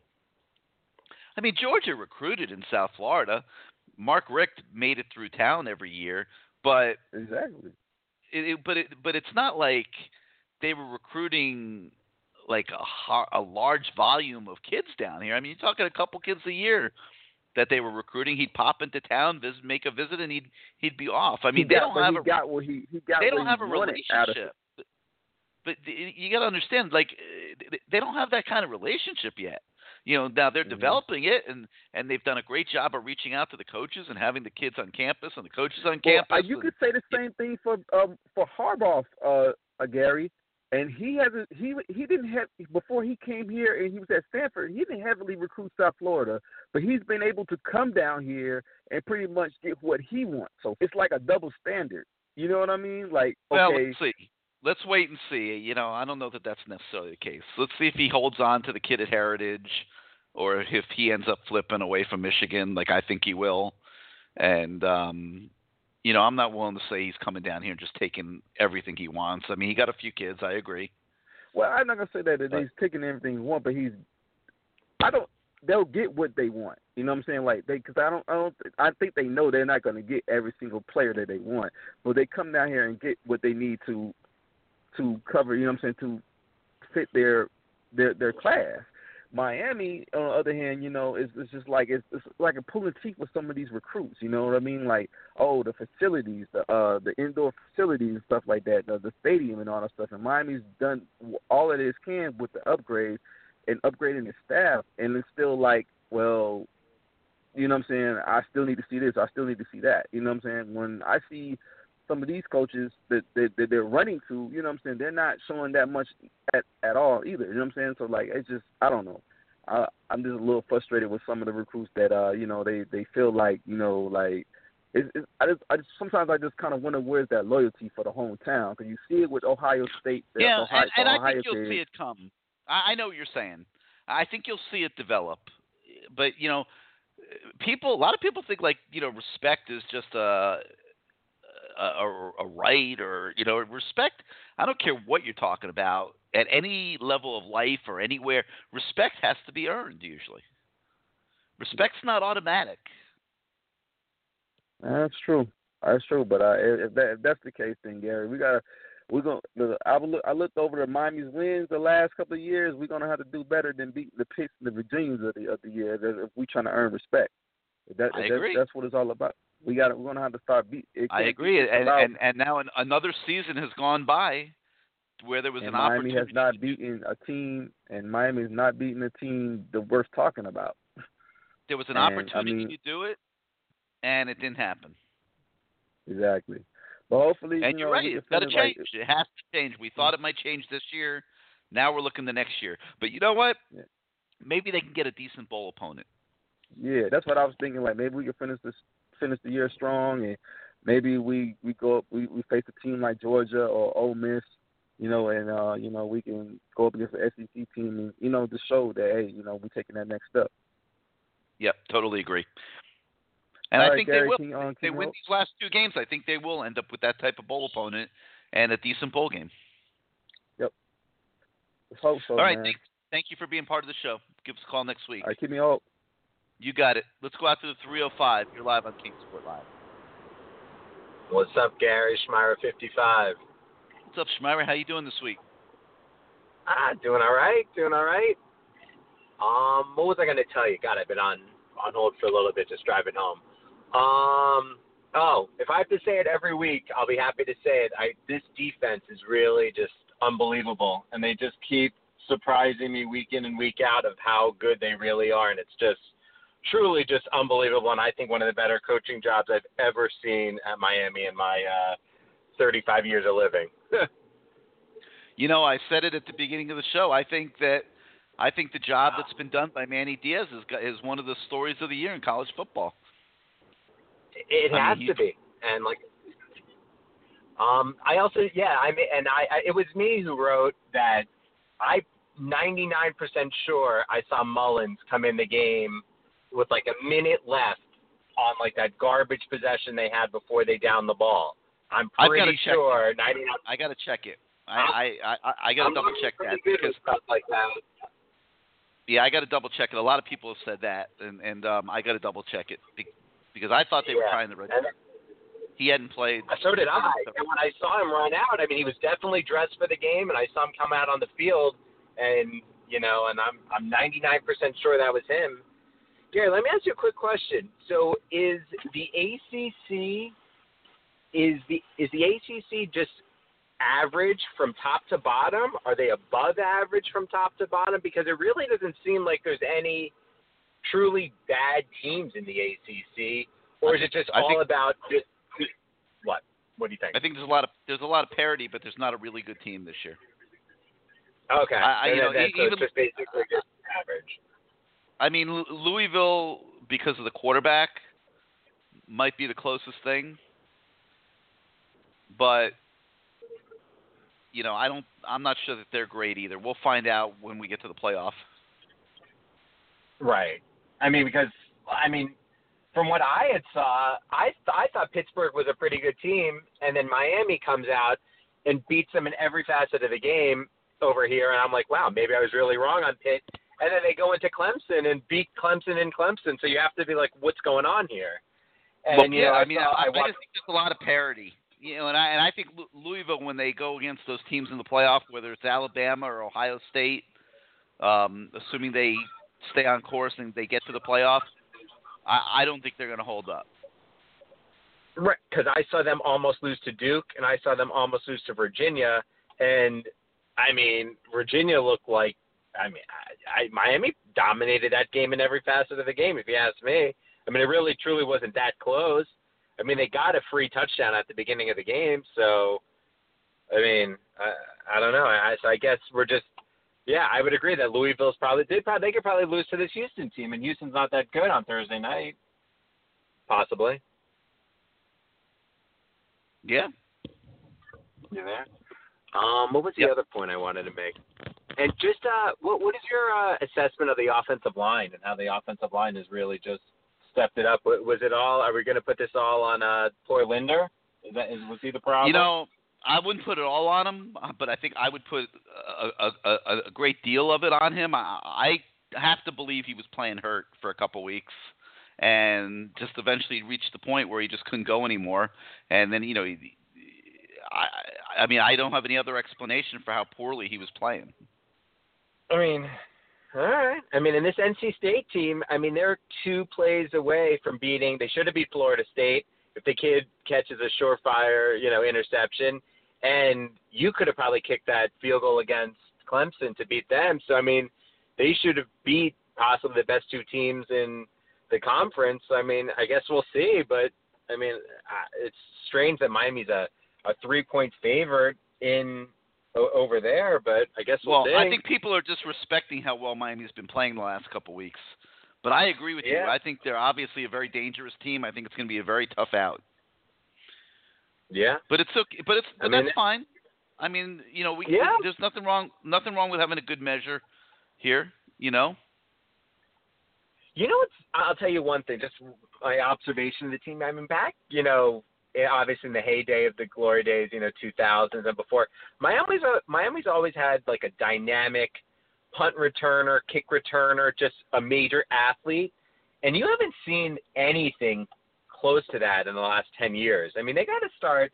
I mean, how does this team have Malcolm Lewis and Gus Edwards or whatever, and Braxton Berrios returning kicks? I mean, these kids, other than Braxton's nice play against FSU, I mean, you haven't really seen a explosive play in a while in that facet. I mean, they got to start recruiting that athlete. I guess maybe Sam Bruce was maybe supposed to be that. Obviously, that will never happen. Well, but I think you would have loved for Stacy Coley to be involved in that aspect of the game, but I guess they made a decision that you're trying to send that kid to the hospital. Well, that's that my can't. point. Yeah, they clearly made a decision there that they didn't want to subject him to the extra pounding of returning kickoffs. So, I think ideally your depth gets better as time goes by. I mean, you agree with that, though. How do they have Malcolm Lewis and Gus Edwards returning kicks? I don't know. I don't know. I might have tried Travis Homer in that role. Right. Yeah. Maybe they don't trust him. And then Berrios, and like I said, the way they use him, I don't understand. They have him wide out. He should be, in the slot. I never understood that, and they're just. Well, I guess he's just another guy. They like to get Coley and Richards sometimes on the slot for matchup purposes. Berrios on a lot of those plays, he's just a decoy.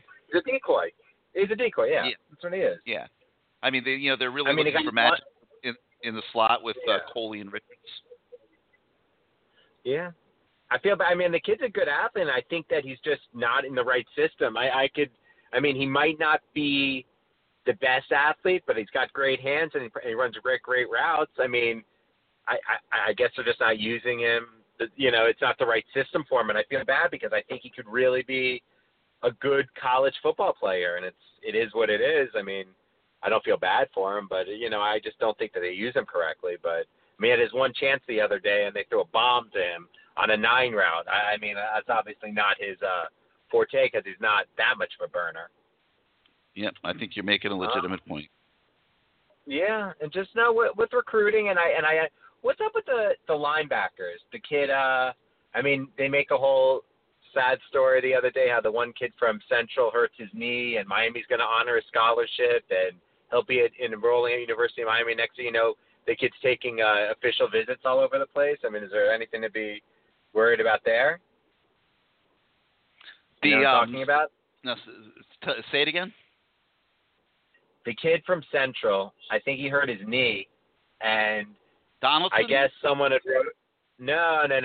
Maybe he doesn't go to he's a linebacker. Steve, yeah. Okay.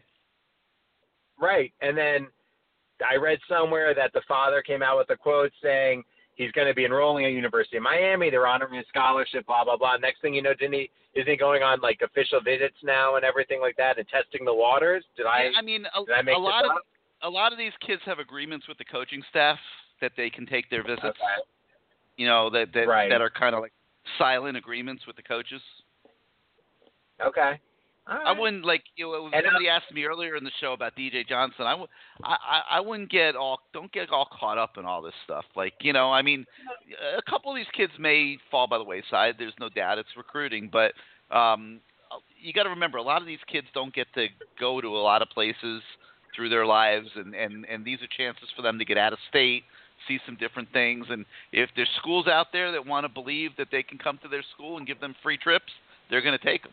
And the funniest thing is most of them, when we talk to them, they outright say, I'm just going on a vacation. I mean, all you got to do is read the articles on our site. You see all these kids, I'm just going for the free trip, get out of town for the weekend. Like, they don't even, lie about it, they're very honest. Right.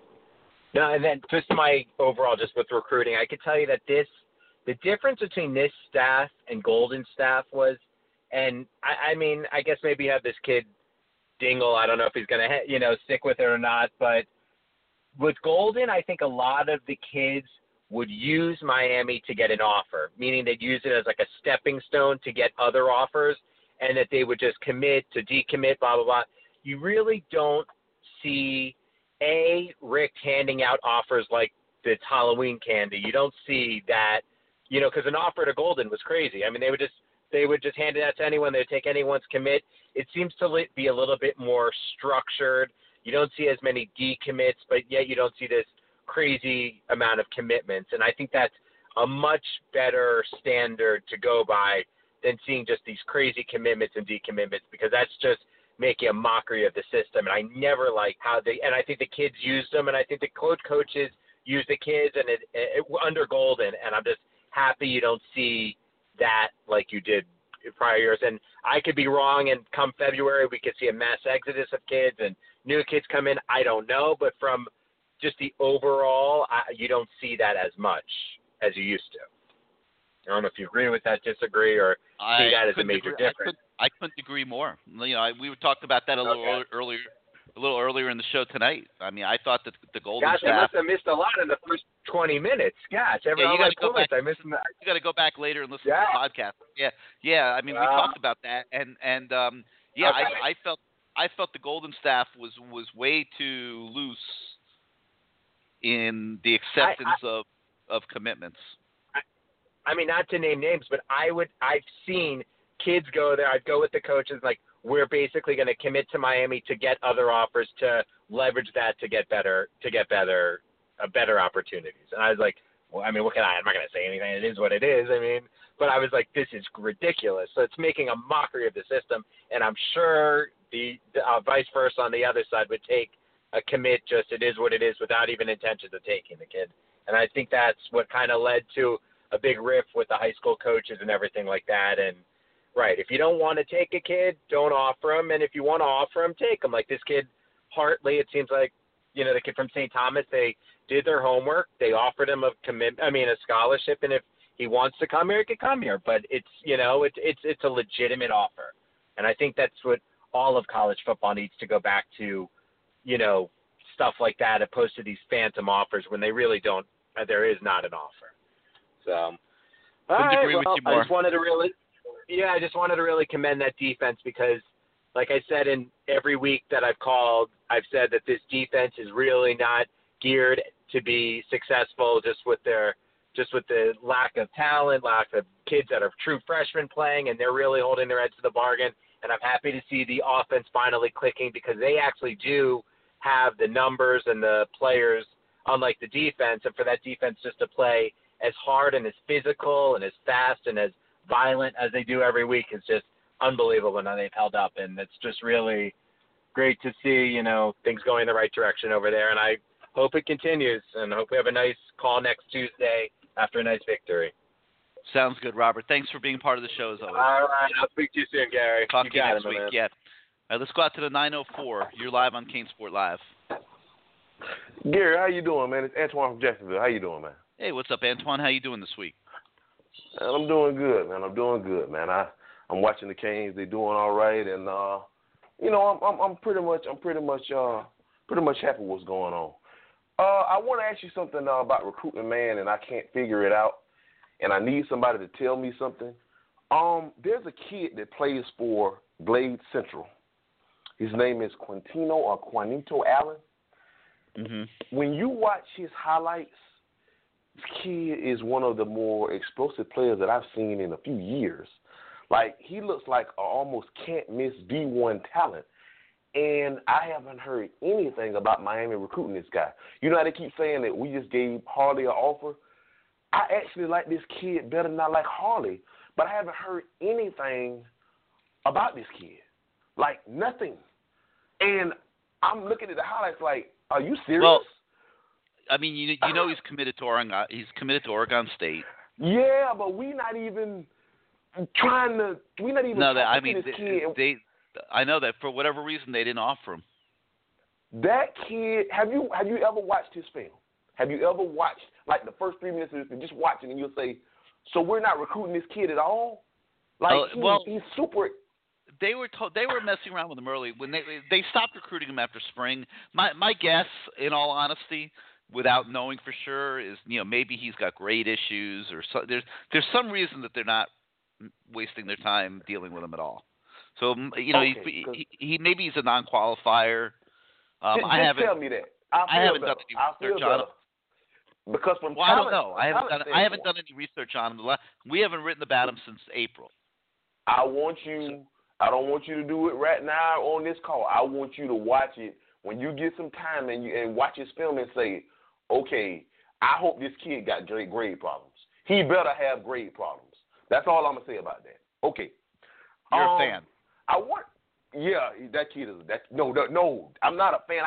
I know I kind of can look at talent and say, okay, that kid is gonna be like I saw Amon Richards last year and was like, that kid is explosive, which leads me to my next point. I know he was a 4-star, and I know Joe Jackson was a 4-star. I think those kids are actually 5-star talents. I actually believe that they underrated those two guys, Amon Richards, because we've seen it. Basically, we've seen it. Like you can look at all the guys that are rated above him as far as wide receivers, the 5-star guys. He's the best freshman receiver in the country, and it's not even close. But Joe Jackson is maybe the best player on our defense that nobody actually talks about. That kid gets held on almost every play. He flashes more than Chad Thomas does. Like, this kid is not just because he gets fumble recoveries and fumble returns, he almost gets held almost every play because that's the only way to kind of keep him out of the backfield. That kid, in 2 years from now, when he's a junior, he's gone.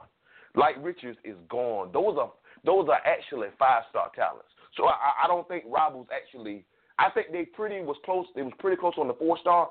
Those kids are elite 5-star guys. They're going to be gone in 3 years. Those kids are gone, man. Joe Jackson. Have you watched Joe Jackson? Just watched him? Like just watched him? Yeah, I think once he gets into the weight room for a full year, he's going to be unbelievable. And he didn't even come in. He didn't come in the winter like Shaq. He just got here. That kid hadn't even went through any weight training or anything. That kid is a monster. I'm gonna say another thing, man. Most of this call is gonna be about recruiting, but I think we need to start recruiting defensive tackles, man. We need to go hard. I know we're not going hard. We only going for forward, and we probably gonna go a little bit harder next year. Gary, I watch college football. I don't just watch Miami. So when I tell you something I see, I'm not just saying this because I'm a Miami fan. Those kids, Norton and McIntosh, those kids may be gone next year. I'm telling you. Those kids really jump off the screen. And I've watched Alabama and Michigan, and Clemson has a monster. They do have a monster. I've watched Washington, all the top teams, Ohio State. And I'm looking at next year, those two guys coming back. I think they may be the best together tandem defensive tackles in the country. I really believe, like, those two kids, like, together, like, those two guys, I watched and I'm like, these kids are coming back next year. These kids are monsters. They're monsters now. I really think we need to start recruiting defensive tackles because they may not be here after next year. What do you feel on that? Those kids, what do you feel on that? I mean, way too premature to worry about that right now. I mean, let's just see how they continue to develop. I agree with you that they're doing very well. I'm not ready to say they're ready to be first-round draft picks. No, I'm not saying first round. I'm just saying they may be going. Well, you don't leave early to get drafted in the second or third. Man, when you have the potential that those guys have, you don't leave early until you're ready to leave. Gary, Tommy Streeter, Marcus Fortson, come on, man. You know I hear a guy leaving before they're supposed to go. And those guys have a chance to be NFL players that are very good. I know that. And you don't leave before you're ready. Cost yourself millions of dollars. Now, me and you know that. I'm just saying that some team may get in their ear and say, hey, we're going to pick you in the second round or something like that. And they may think, well, I may not get a $20 million signing bonus, but I get $5. I mean, I'm just saying that those kids look like NFL D tackles, and they kind of complement each other. That's why I think they may be one of the best talents, if not the best talent in the country next year. But that's all I really wanted to say, man. I wanted to talk about defensive tackle recruiting, talk about Joe Jackson and Amon Richards. Do you agree that Amon Richards is a 5-star talent? Do you not agree on that? I'm not ready. No, I don't know that you could say that. I mean, a five-star talent is Calvin Ridley. I mean, come on, man. I mean, we're all drinking the Kool-Aid. We love Amon Richards. He's had a great year. No. But I think would you agree with me that he's not Calvin Ridley, for example? He's not Calvin Ridley, but there were guys last year on Rivals that were rated above him. How many receivers were rated above him? I don't want to compare him to Calvin Ridley because Calvin Ridley is the class before him. I want to compare him to the guys who were higher rated than him last year. Apples to apples, not a guy that's older than him. Well, go ahead and do that research. Do that research this week and give us a call back. I've already done it. He's better than him. I've already seen it. So, like I said, I'm not gonna hold you up, man. But I want you to look at that kid's Allen's film, and I'm gonna call you next week, and I want you to tell me what you see. Because if you see what I see, if he don't have grade problems, this gonna be a kid that's gonna slip through the cracks, and we gonna wonder what went on, man. But good. Like I said, we had a good game, man. I've got his video up on my screen, and after the show, I'll take a look at it. All right, man. I'll talk to you next week, buddy. You got it, man. Thanks for calling. All right, yes. Let's go to the 917. You're live on CaneSport Live. You with us? Going once, going twice. All right, you got to call back. Stay ready. Let's go to the 954. Did your stomach did that and you up there? With us, or are you guys having a family conversation? Going once, going twice. All right. Oh, sorry. Just cut you off. You just got to call back. Let's go to the 786. You're live on CaneSport Live. Hey, Gary. How you doing tonight? Doing great. How you doing tonight? Oh, doing fantastic. Another great show. I wanted to touch base on a few things that noticed this past weekend in Charlottesville.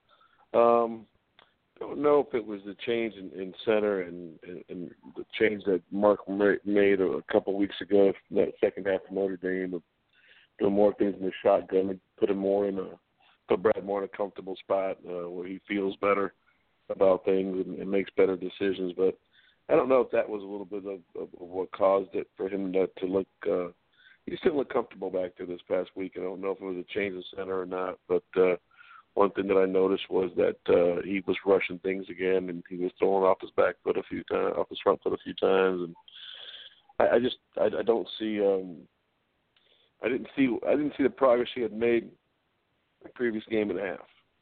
And again, I don't know what caused it, especially when he had tons of time to throw, but just a little frustrating to see him take a step backwards. I don't think Mark's going to come out and say that, obviously, and mess with his confidence. I don't think what you're saying is unfair. I mean, I'm sure at times this year Mark's been a little frustrated as the guy that's coaching Brad Kaya that he hasn't been able to get him performing at a higher level than what he has. And then there's times where he's done very well.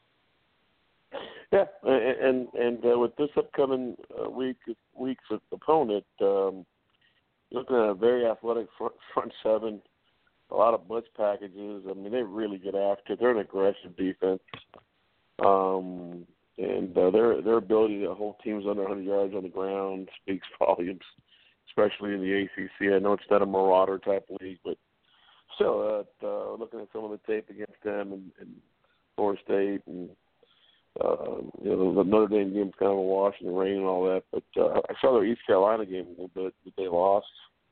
And I mean, they've got some weaknesses in the back line, and I'm hoping that he has enough time to expose those. But their front seven's pretty damn good. That's one of the best ones I've seen thus far this year. To me, the Pittsburgh game plan is what you want for this game. Accommodate you max protect, keep them off Kaya, and let your playmakers make plays in their secondary. Yeah, absolutely. The job that a couple callers back, someone mentioned the job that Alex Gall had done. It also lets you know, I think, how hurt Linder has been all year. I mean, he hasn't been 100%. I mean, you've seen he had to be playing hurt. Whether he was revealing it or not revealing it, I don't know. But I mean, he was so bad in that Notre Dame game. Pretty bad, Gary. And looking at how that translates into what we need to do this offseason in terms of recruiting, And Avant continues to be the number one guy we have to maintain. We have to keep that kid. That doesn't change day in and day out. And I could care less how many stars you're looking at, 4, 3, or 5. I mean, you can tell a difference maker. And this kid's just been so consistent throughout his high school career. He's the best kid I've seen in a long time coming out of here, out of the 305. I mean, he's got the best offensive line in the last 10 years. I mean, I just can't think of another one. I don't know if you can, but I certainly can't. I would agree. And I think he's the number one kid. You know, I'm not going to go overboard here or get overly concerned with a couple of kids saying, hey, I'm not feeling the love right now. Yeah, you know, they want to be able to get the top-tier guys, but they're not getting any top-tier guys from Dade County this year, or from the Tri-County area. They're not going to get, unless it's just keeping them on, they're not going to get any. They're not going to get, you know, Judy's the best one. He's the most explosive player that's out here. Yeah.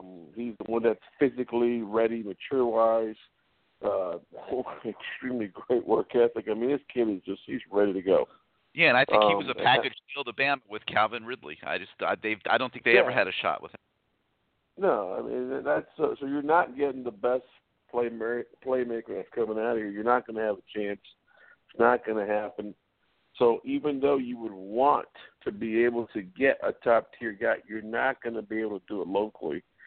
And with that in mind, it's even more frustrating to see what happened with Henderson. Because in my opinion, I thought Henderson was going to be an offensive guy anyway. Never really projected him as a corner. He didn't really have that frame for a corner.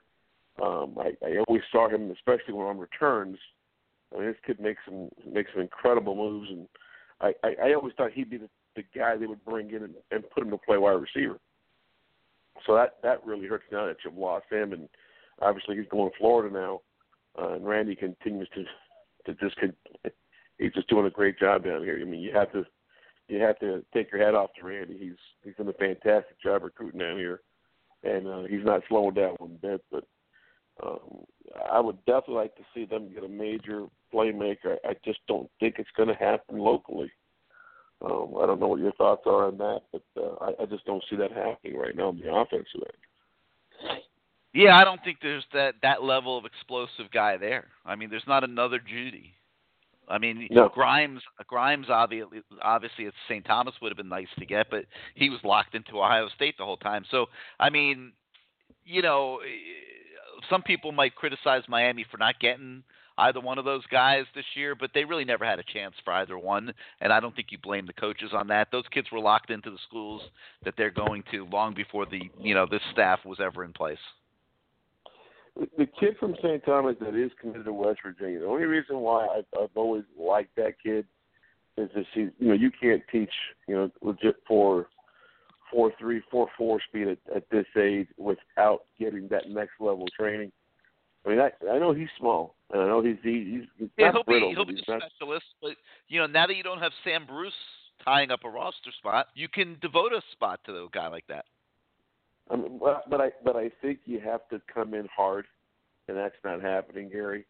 It's like, well, we're still waiting to get the top tier kid. That's not going to happen. That's one issue. And you know what? They're probably willing to live with that.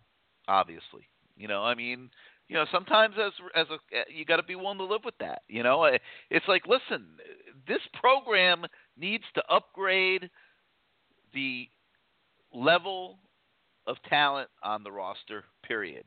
Okay, and if that means offending a 5'8" receiver who, if you take him, is just not physically capable of being anything more than a specialist, a guy that you get a few touches a game to or something here or there, you got to be willing to live with that. If you're trying to sign a Devonta Smith out of Louisiana. Yeah, I agree. Maybe I get you. You, Decide, and I let agree. me take one at the top JUCO receiver in the country. I'm just saying, like, you have to be willing to live with not getting guys that are on the fringe. I agree with you, but the point and at the end of the day, if those guys really want to go to Miami and they get that opportunity, they're going to take it. I mean, there's plenty of guys that were signed late. Robert Knowles, Sheldrick Redwine. are two examples on the team right now that I could think of immediately that were last minute pickups that would fall into this category. Yeah, Gary, but those are two examples of two kids that will never contribute to winning. They're never going to be difference makers. Redvine played a ton of ball this year. He's contributing. Oh, he has, Gary, and so, luckily. But my point is, in an ideal world, wouldn't you rather have a better player? Well, I'm trying to pick on Redvine. He's a physical kid. He's brought a lot to the table. But wouldn't you rather have an elite? If you're recruiting, wouldn't you rather have a more elite player there? Absolutely. If you could? Absolutely. Right. Absolutely. So that's no my question. point. So if you ever want to compete for national titles again and ever want to start playing in the damn ACC championship game again, you have to shoot higher in recruiting. You have to upgrade the level of talent in the program. But right now, when you don't have the numbers to begin with, you don't have the depth to begin with, there comes a point where you're going to have to take one or two that aren't there because you need bodies there. And right. I'm telling you that there's no way that he can go ahead and not get a speed factor kid. I don't care. But listen, we're sitting here in November, right? They pulled the trigger on that kid. They gave him the offer. Yeah. Well, I just think they're not hitting him hard enough, though. And you've got to. Well, they are now. Else is out there. They are now. They weren't until a week or so ago, but they are now. It's better. It's better. There's no question. It's better, and hopefully you can get a chance to talk to him maybe this upcoming week and see how things are going, or just to get a better idea of how intense the attention is. I mean, is it there on a consistent basis? That's something that we'd love to see. You get a chance to share that information with us if you can get that done. That'd be fantastic. But we've been updating him almost. We've been writing stories on that kid almost weekly. Yeah. The other point I wanted to make on the recruiting, linebacker wise, I like the kid that's coming in. That was at one point committed to Florida State. I think I think Jennings is his last name. I think that's going to help, but I think you need one more. And I know that Wilder kind of projects more as a defensive end anyway. More in the position that Joe Jackson and Bethel have played. I think he kind of projects there. We'll see. He's the last time I saw him face to face a few months ago, he was pretty skinny. I tell you what, Gary, Rusty Medeiros is pretty damn small too. But that kid, that first step, good luck. You couldn't stop that kid. Mm-hmm. That burst, that explosiveness on the line, that kid's fast. That kid is damn fast. But just a couple of things I wanted to touch base with you. And again, I appreciate everything you do. And hope we get another win here on Saturday. But it's going to be a tough contest. All right, man. Thank you for being part of the show, Gary. Take care. All right, moving on. Let's go out to the 850 now. You're live on CaneSport Live. Are you with us? Going once, going twice. All right, you got to call back. Let's go to the 973. You're live on CaneSport Live. Hey, Gary, what's going on? Doing good. Who's this? Ross from Jersey. Hey, what's up, Ross? How you doing this week? Hey, what's going on, man? Hey, a couple of things for me. I mean, it's a really calm show, and we're going. I'm we're all over the place, as far as fans right now, on your show. And just the previous caller, he's making a good point. We got to get difference makers. We do. We like one of the callers said, it's been a couple of years now that we're sticking guys out on kick return, which is embarrassing. I mean, not calling to criticize. We're making points here in this show. I kind of like the way the show's going, because we're calling, we're making critical points, and we're enjoying the victories. But we're pointing out stuff that's just really kind of and I'm going to use the word embarrassing. When, I like Lewis, but we can't have him as a returner because it goes along the same lines of what I've been talking about all night about upgrading the talent in the program. I mean, they purposely kicked to him the other day. They purposely kicked to him. They didn't. They could have probably kicked the ball out of the end zone, but they purposely. You could tell the way they lofted it up, they purposely wanted him to touch the ball and not the other returner. So, you kind of stole my thunder a little bit by mentioning that Homer probably he should have been the returner all year. Yes, he fumbled in the first game. He almost scored on that play too, but he fumbled. And I felt like from there they just never gave him a chance to touch the ball after that. And I think when you have exciting freshmen like that with that type of speed, he's making plays all over the special team. Let him touch the ball a little bit on kick return. Let him touch the ball. See what he could do. Maybe he could get you to the 49 or the 50, make it a little easier for your quarterback and your offensive line, the kind of stuff that we've been going through. Maybe he'll do that. I just think we do stuff like putting guys on the field that just don't look good for the program. It absolutely don't look good. As far as recruiting local talent, Louisville and Clemson and some of these schools have done a great job. The kid that's from St. Thomas, where that's going to Ohio State, these are all Ohio kids. Schools like, what do you call it, the school that's in Orlando, I'm losing my train of thoughts right now.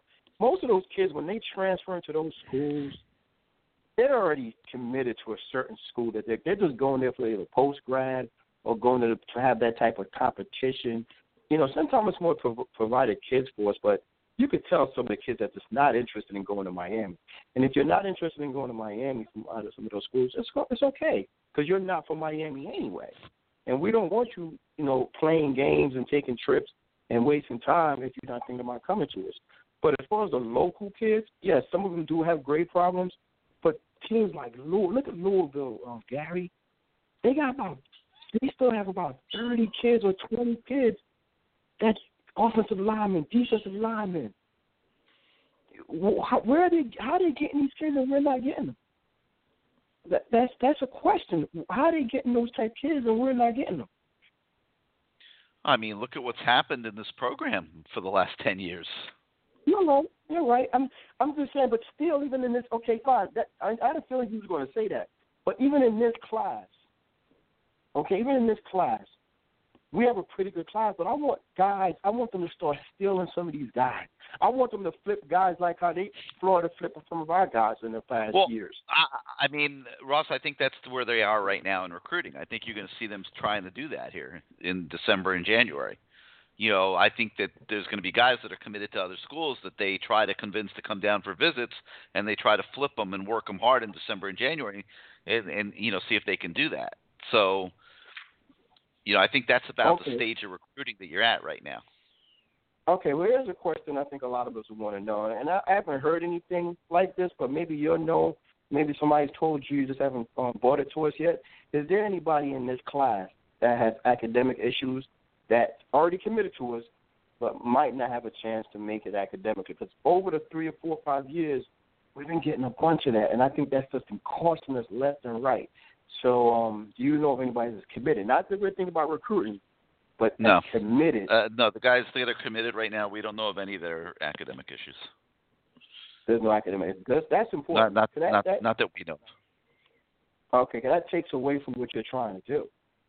Yeah. But that's really it for me, man. I mean, I'm hoping that I remember telling you early in the year that North Carolina State is going to be a problem. I have a feeling they're going to be a problem. This is going to be a tough game Saturday. There's no doubt about it. I mean, they always keep a crowd, no matter what's going on. It's still Miami coming in. It's still high noon, and it's going to be revved up, and we got to match that intensity. We got to match that intensity, and that's what I'm hoping. I'll take at this point right now, this time of the year, I'll take a 10-point victory. I'll take a 6-point victory, as long as we're doing what we're supposed to do. And I hope the defense keep this team on the 17 or less this time around too. If we keep them on 17 or less, we have a good chance of winning the game, Gary. So there's a couple other things. I just can't think about it right now. Great show, very nice and calm. People are making points, and I think the guys are on point when we say we need special guys. We need to start recruiting those type of guys. We need special defensive makers. The kind of guys you talk about all the time. The guys that's going to make a difference. We need to upgrade, and that's the bottom line. All right, man. Give us a call next week. You got it. Give us a call next week. All right, 646-595-2048 is the number, 646-595-2048. You hit the number 1 on your keypad if you want to come on the show. We're heading down the home stretch here this evening. But before we continue, guys, I'm going to take a moment here and talk to you about another one of our longtime sponsors of CaneSport Live, and that's Harry's Razors. And we talk about them every week. Hundreds and hundreds of Canes fans have gotten in on the Harry's craze this season. I've been using Harry's Razors for a couple years now, and let me tell you something. If you want to improve your shaving experience and you haven't done so yet, you need to get on harrys.com and take advantage of the special offer that they've created for CaneSport Live listeners who enter the promo code CANES at checkout. You will not be sorry. Harry's Razors are the best in the industry, and it will totally revolutionize your shaving experience the way it has mine. And, the big razor companies have always made a small change. They come out with what they call a newest version, and they raise their already high prices. Well, unlike those guys, Harry's doesn't believe in upcharging, which is why they've made their razors even better, and they're keeping prices exactly the same. Imagine that. When do you ever see that out there in today's world where people make things better and keep their prices the same? I know all you guys right now are hoping that the Hurricanes keep their season ticket prices the same after making the product better this year, but really Harry's is an exception in that regard. They make 5-blade razors that now include a softer flex hinge for a more comfortable glide, a trimmer blade for hard-to-reach places, a lubricating strip, and a textured handle for more control when it's wet. Those of you that like to shave in the shower, that textured handle will really come in handy. It helps you really control the blade so much better. The amazing thing is, even with these improvements that they've made, they're still at just $2 per blade compared to the $4 or more that you'll pay at the drugstore. They do it by owning their factory in Germany, where they make the blades, and they can produce high-quality razors themselves and sell them online for half the price.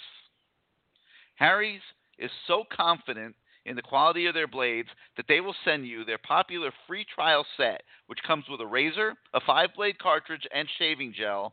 All you're going to pay is $3 for shipping. They're going to send you the trial set for free. Plus, when you use that code name CANES, C-A-N-E-S, at checkout, you're going to get free post-shave balm with your order as well. It's a great deal, so I encourage everybody to go to harrys.com right now. You enter the code name CANES at checkout and claim your free trial set, your free post-shave balm, and totally revolutionize your shaving experience. That's harrys.com, code CANES. Harry, thank you so much for being a sponsor this year of CaneSport Live. All right, if you want to get in on the show tonight, now's the time to call, 646-595-2048. You hit the number 1 on your keypad. Let's go now to the 951. You're live on CaneSport Live. Hey, what's going on, Gary? I was just calling. Good.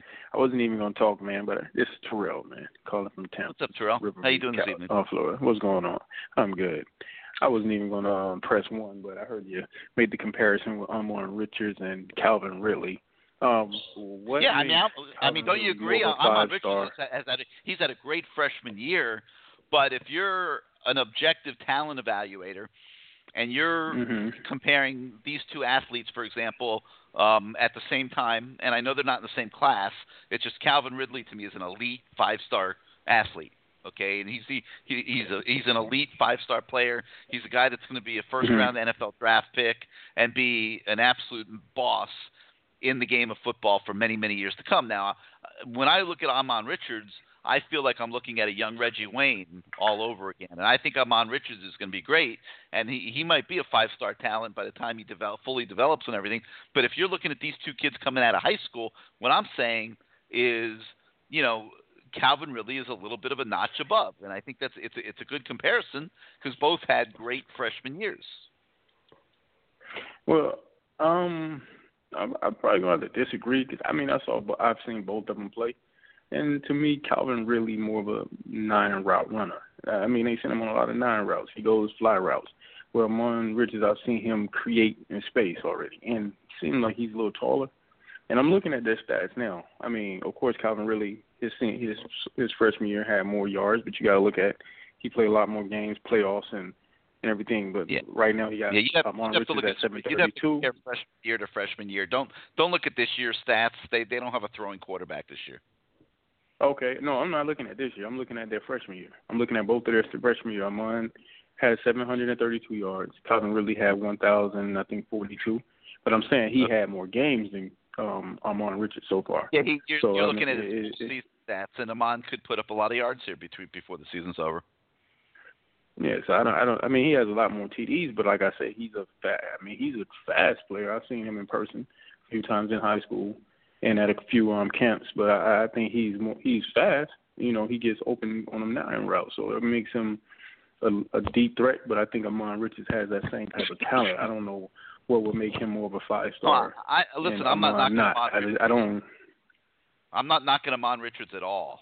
Okay, he has been off the charts. In fact, somebody asked earlier tonight what freshman I would say has had the greatest impact, and he'd be number 1 above the linebackers. I mean, he's had a great freshman season. I'm just talking about comparing the explosiveness of two athletes. I think, you know, and in fairness, Ridley's a little bit older. I mean, I think he went into college at 20. So, you know, let's talk about Amon Richards in 2 more years of conditioning and training, and I mean, the kid's going to be off the charts. Mm-hmm. Yeah, I don't know, but he's just scratching the surface we'll see. right now. I mean, he really is. I mean, wait till he has a year in the strength program. Yeah, that's what I'm saying. I don't know. He seemed elite to me, so I don't know. Like I just don't see the difference in those two. If Amon had went to Alabama, we may be seeing a different story. I think it depends how you define elite. Okay, like I define elite as game like you have to like he affects your game plan. And you know, I'm not sure anybody has to game plan. If you're game planning for a Miami receiver this year, I think it's Stacy Coley. Would you agree with that? I agree with you on that. And I think that's a lot. As a freshman, do you think people were game planning for Calvin Ridley? Well, I think I watched him more last year than I. No, absolutely. People have to game plan for Calvin Ridley, but what I'm saying is, like, if you're looking at Miami, I think if you're going to game plan for Coley or Richards, I think you're going to game plan for Coley. And I think the presence of Coley has helped Richards a lot this year and allowed him to bust out.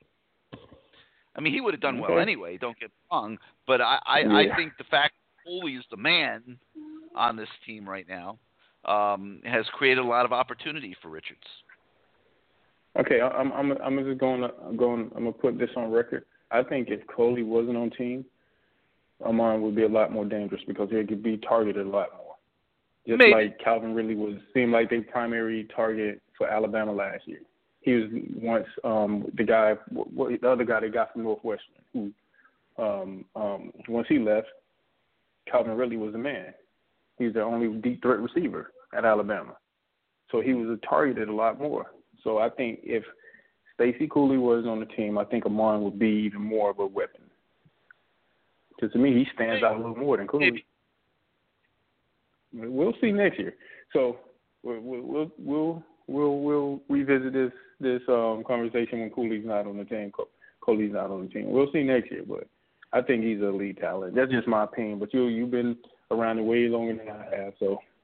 It doesn't mean everything I say is right. I mean, I'm just giving an opinion. I mean, you know, based on how I define elite, but. Okay. Like I said, we'll revisit this soon. Like by the time he's leaving Miami, we'll see who's on top. I think he's going to be a heck of an NFL player too. There's not be anything wrong with Ridley. Ridley's going to be an NFL receiver, but I agree. Amon Richards, I just compared him to Reggie Wayne. I mean, you can't get much easier than that. I mean, Reggie Wayne is a true freshman. Yeah, I mean, I remember Reggie. But we'll see. That's all I can say. I don't want to put. I just say like with those comparisons, I don't see too much of a difference, like in those two. But the two, Calvin Ridley and Amon. That's just my opinion. We both have opinions, so. That's it. That's all I wanted to say. I just wanted when you said that, I was like, let me push one because I want to share my opinion on that. So you're thinking, God damn it, Gary, I got to hit one now and get out here and tell you straight. Yeah. All right, Gary. It's cool talking to you. Thanks. Hey, and leave me on hold. I want to listen to the show. You got it. Thanks. I hope I inspire you to hit one again down the road. Let's go to the 770. You are live on CaneSport Live. Hey, Gary. How you doing tonight? Doing great. Who's this? This is TC from Atlanta. Hey, what's up, TC? Are you mad at me? Are you mad at me too? No, I'm not mad. Everything's all good. I'm not mad at all. Not mad at all. Hey, Gary, I'm not going to stay on long, but I just want to make mention of something. I don't know if anyone spoke about this tonight or not, but I said this about maybe 2 weeks ago, like those personal foul penalties that we were once getting. I don't recall us getting any of those in the last game against Virginia, but I noticed that, is it Cortell Jenkins was left at home because of that, I guess, jumping on the pile after the whistle had blown, like personal foul penalty that he got. Do you know the story behind that? Well, I mean, he deserved to be left at home for that penalty. And you know what? I mean, I think you're seeing the coaches are trying to get their point across. I mean, they've been watching this all year long, these stupid penalties hurting the team. It's coaching, and I mean, just way too many of those that have been killing this team. Way too many. And I think that probably hurt us in about maybe 2 losses that we've, that we've gotten in 2 games that we should have easily won. One, I think. As we know, this team's not good enough to overcome all of that. You got to be more disciplined. Too many teams are good enough to overcome that. If you keep doing it over and over again, week after week, eventually it's going to catch up with you, and it's going to hurt you. That's what happened to us. I mean, there could have been football's a physical game. It's a physical game. You got to play with reckless abandon, but you got to be disciplined also. You got to be disciplined and you got to be smart. Like I remember when Rashawn Jenkins had gotten a personal foul penalty or unsportsmanlike conduct, and then along with Jamal Carter, he gotten maybe a couple of those, especially in that Florida State game, and for that targeting penalty. Those type things will eventually catch up with you and they'll haunt you. And I just noticed that, I guess Rick must have gotten tired of that, and he was like, hey, Jenkins, we're going to have to make some changes, man, because you guys are not listening. We can't have that kind of stuff on the field, man. So well, I'm especially if you're not making a positive contribution to the team in another way, which kids are gonna make mistakes sometimes. Carter, Jenkins, whatever, but at least those guys are making plays on a regular basis. Right. Yeah, they are. But two, if you look at all the good teams, Alabama, LSU, they're kind of good. They're okay. Michigan, Ohio State, even Penn State, those guys, they don't have a lot of those, unsportsmanlike penalties and so forth. Therefore, because that changed the feel, and that makes a huge difference. And that's also a momentum builder for the other team. And those things can crush you if you're not careful enough. They'll crush you.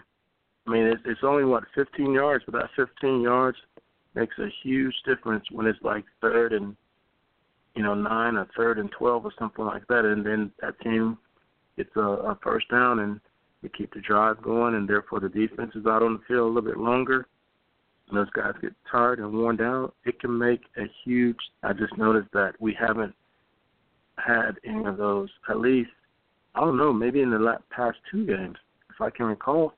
Except for that one that Jenkins grabbed. Yeah, I agree. And the teams played great, right?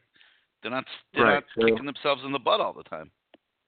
Right. So here's my prediction for this weekend's game, and then I'm going to let you go. If we don't have any of those personal foul penalties, we should win by at least 2 touchdowns. All right, fair enough. 28-14. You got it. Thanks for being part of the show. All right, thanks, Gary. You have a good night. Yep. Give us a call next week. All right, guys, final call of the night. Let's go to the 727. You're live on CaneSport Live. Hey, what's up, Gary? Doing great. Who's this? It's your boy UB from Clearwater. What's up, UB? How things in Clearwater tonight? Man, it's beautiful, man. It's beautiful. Can't complain. 2 things. First off, I just want to talk to you about Kaya, man. I don't know what it's going to take for Kaya to stop overthrowing these wide receivers and not making good decisions on third downs. It's killing us. It's killing us. To me, to my eye, he has not been the same since he took that beating against Florida State. Yeah, that's true. That's true. I mean, I guess that does open up his eyes a lot. I mean, he hasn't been the same. I don't know if he's playing a little hurt. I don't know. But to me, he has not been the same Kaya since he took that beating. Now, is he still the best you have? Without question. Is he still playing plenty good enough to win games? Without question. If everything else around him isn't breaking down like the offensive line was against Virginia Tech and Notre Dame. But, I don't feel like he's been the same guy since that night when he just got killed. Yeah, that's true. I mean, I think overall what's a bit different is that the coaching staff has finally found, like you said, kind of taking the running backs and helping out the offensive linemen. I mean, at the end of the day, we don't have good enough offensive linemen to have one-on-one matchups. So we do need that fullback back there every now and then. Marquise Williams, he does what he has to do a lot of times where it's like, okay, I see why we do it. What do you say? Mark Richt has done a phenomenal job the last 2 weeks of play calling, in my opinion. Definitely. And like I said, I love the play calling. I love how they're doing perfect balance of run and pass now. And at the end of the day, like I said, it goes on the shoulders of Brad Kaya.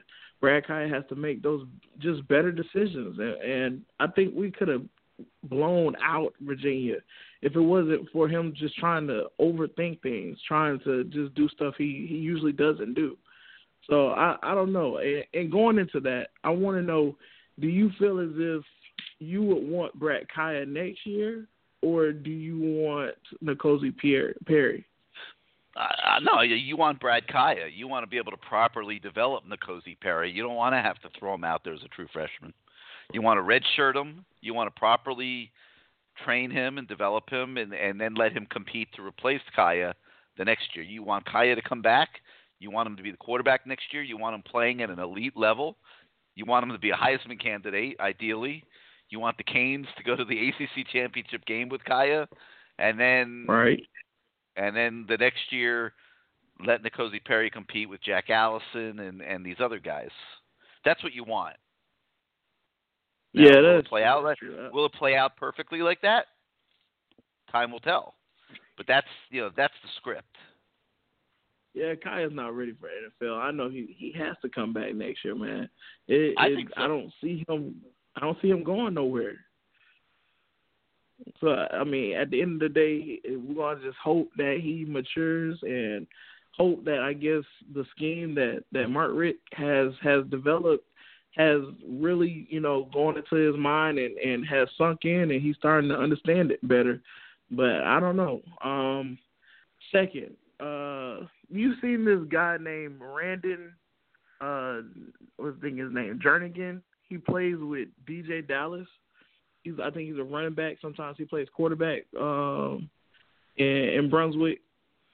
I have not.